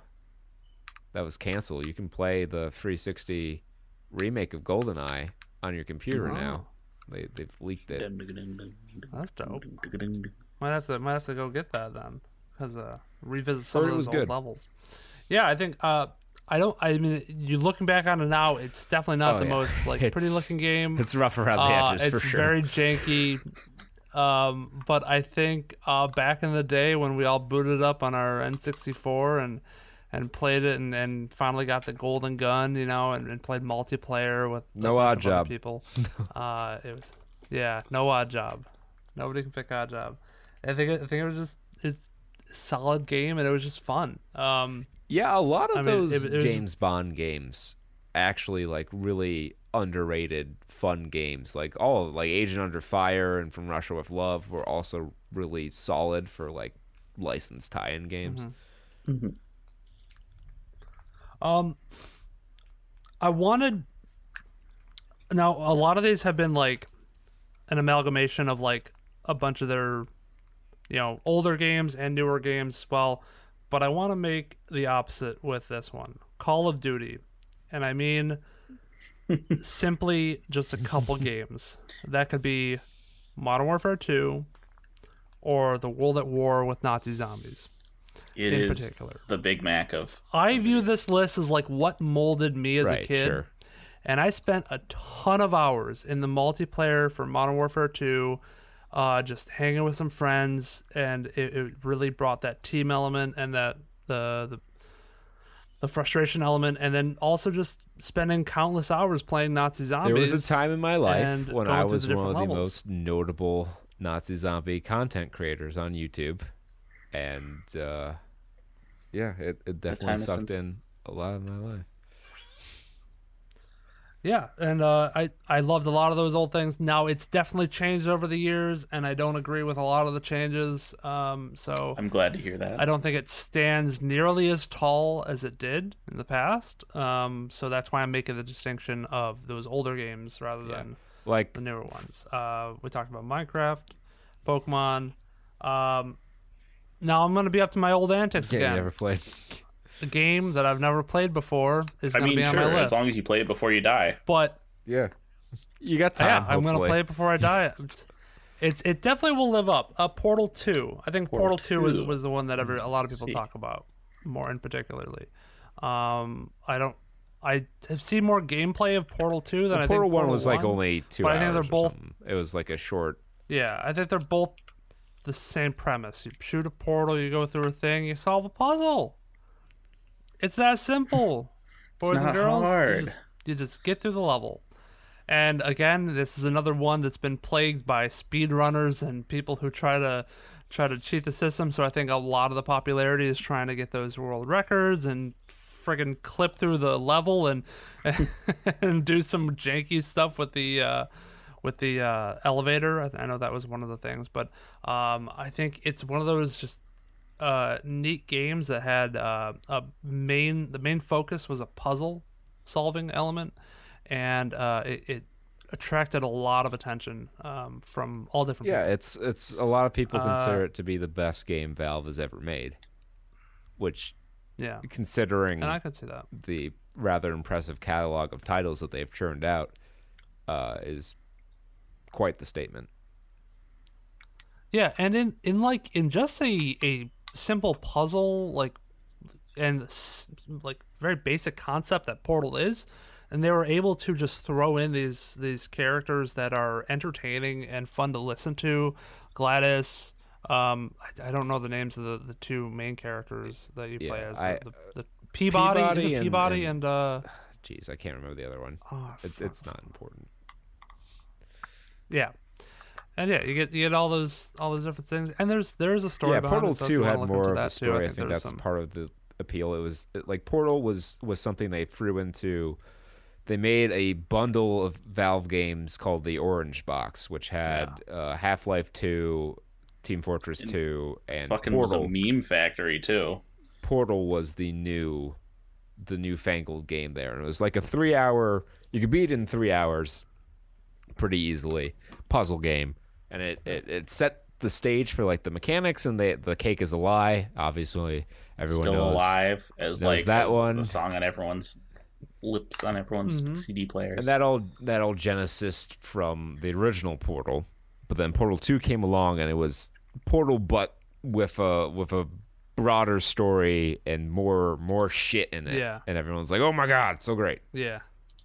And yeah, it's certainly deserving of being on the list. And I definitely, so this next one, I would definitely go back and like to play some of the older games. But it was Breath of the Wild that really drove home the fact that Zelda is a very special. I was hoping we could get through game everyone's franchise. list without a Zelda. That's why I was like, "Where's Zelda on here? I don't know," because I didn't want to get. I didn't want to turn my list into the Nintendo package.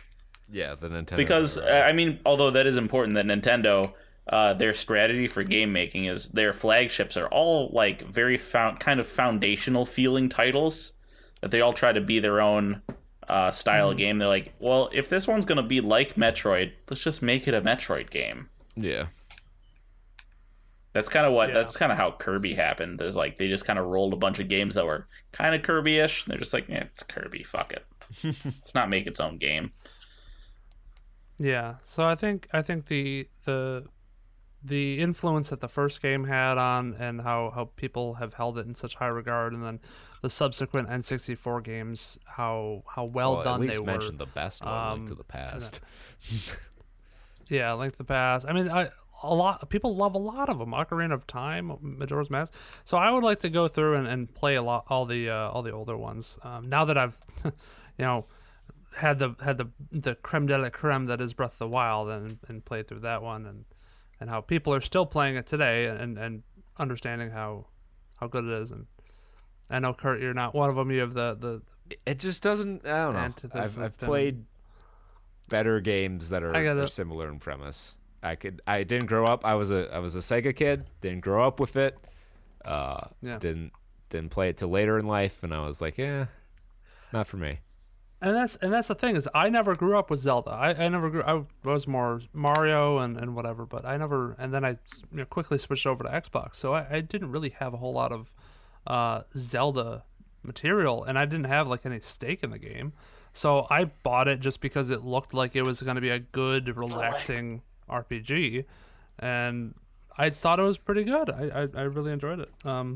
So, but for that, I think I deserve to at least mention Breath of the Wild, and also obviously a lot of people would agree with you with that. I'm just like the lone person in the world who doesn't care for Zelda. Now, what is going to be even more controversial is my top pick. Undertale? And I think it's Skyrim. I didn't pick this one as number one. I did list them from 10 to 1. This was my number one, and I actually forgot to add it.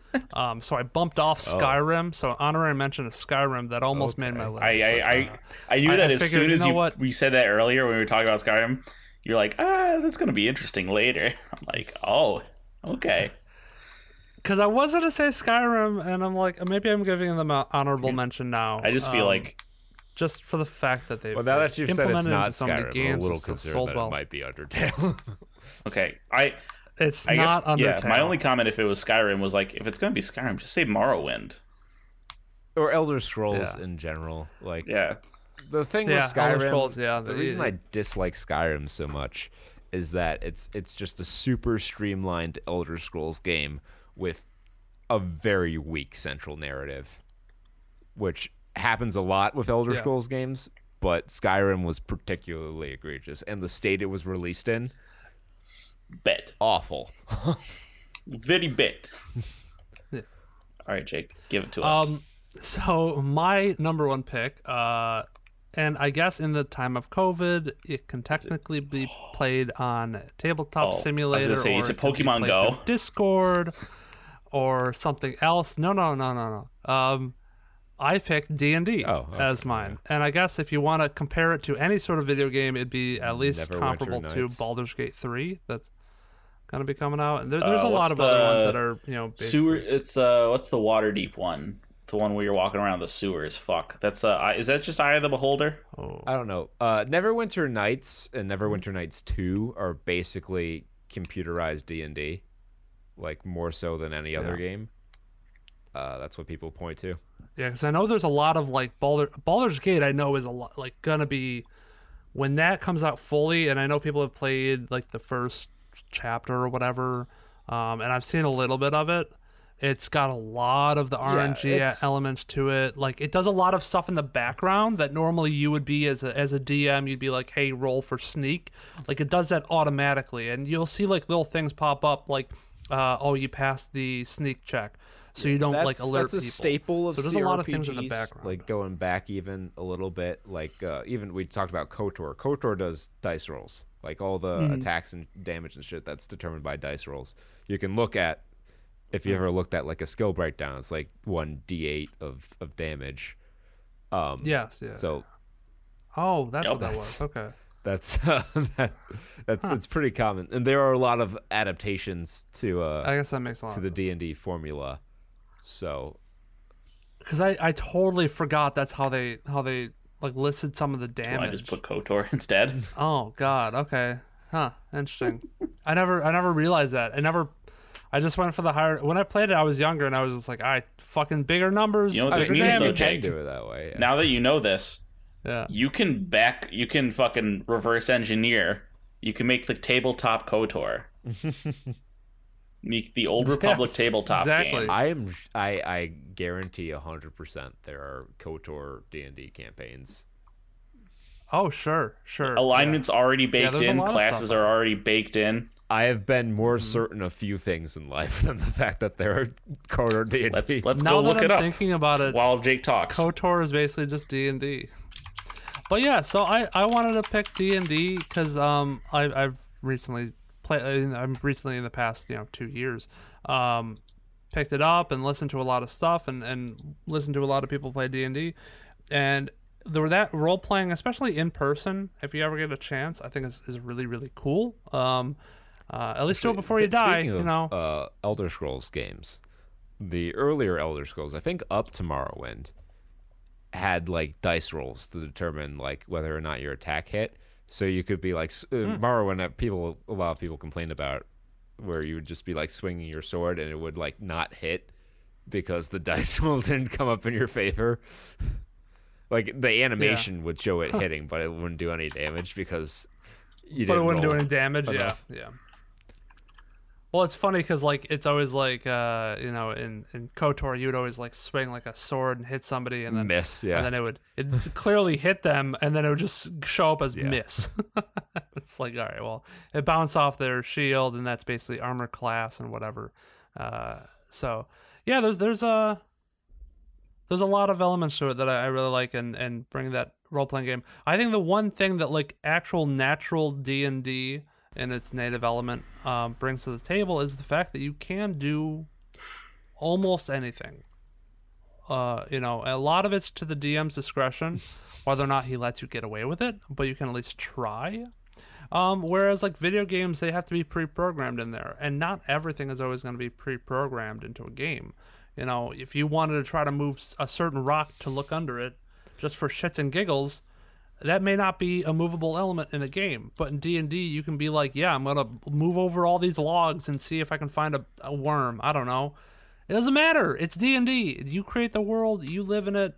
I hope this price is a joke. Make it your own. On this book you set here, and it's the great $550. Oh, geez, I did not look at the price. Yo, it's hardcover. And then the new version from $8.99 from another seller. Like this has got to be like something that like one person made. I'm sure there's like a digital version out there. Yeah, probably. But yeah, that's Jake's list, and that's episode 250. I think this is our longest episode ever, so this is going to be fun to try to get this into the size requirements so we can upload it. We can break down into just the list and the stuff. Maybe, I don't know. It's a big milestone. 250 episodes. That's huge. Not a lot. Try to shave off like 3 minutes off of it to get it down to 2 hours and 50 minutes for a 250th episode. We gotta do plugs. Speed up some of the parts. So yeah, thank you everyone who's ever listened to this show. We wouldn't have made it to 250 if not for the support of everyone out there. We're not stopping anytime soon. We're gonna make it to 1,000. That's the goal. Unless like Saturn somewhere Studs, 1,000 episodes, SaturnStuds.com. 1,000 years, SaturnStuds.com forever. Time and a half. 100 years of Saturn Studs. But yeah, sincerely, thank you to everyone who's stuck with us, especially if you're an OG. If there's any of you OGs out there who've listened from episode 1 to now, like, wow, thank you so much. But yeah, So you are. The show. Inform us of yourself. Yes, reveal yourselves to the Jedi. Have your revenge. Been a wild, wacky ride, and it's gonna keep getting wilder and wilder. So I hope y'all will stick around for the next 250 episodes. But until then, be well, stay safe. Party like it's 1995. We'll maybe do something on Twitch. It's pre-Valentine's Day stuff, so obligations with ladies might prevent. Oh yeah, that is tomorrow. I'm single. Prevent that. Yeah. So, Peter, yeah, we gotta get you. Gotta get you cuffed. We gotta get you one. So now's the time. It's desperation day. Go out there and find one. Anybody? You? What's behind that mask? Oh, you're a guy. Okay. Well, The long hair was confusing. Oh, what? Well, Any port in a never tell storm. these days. But yeah, be well, stay safe. Party like it's 1995, everyone, and thank you so much for 250. happy 10x Silver Jubilee. Peace. Bye-bye.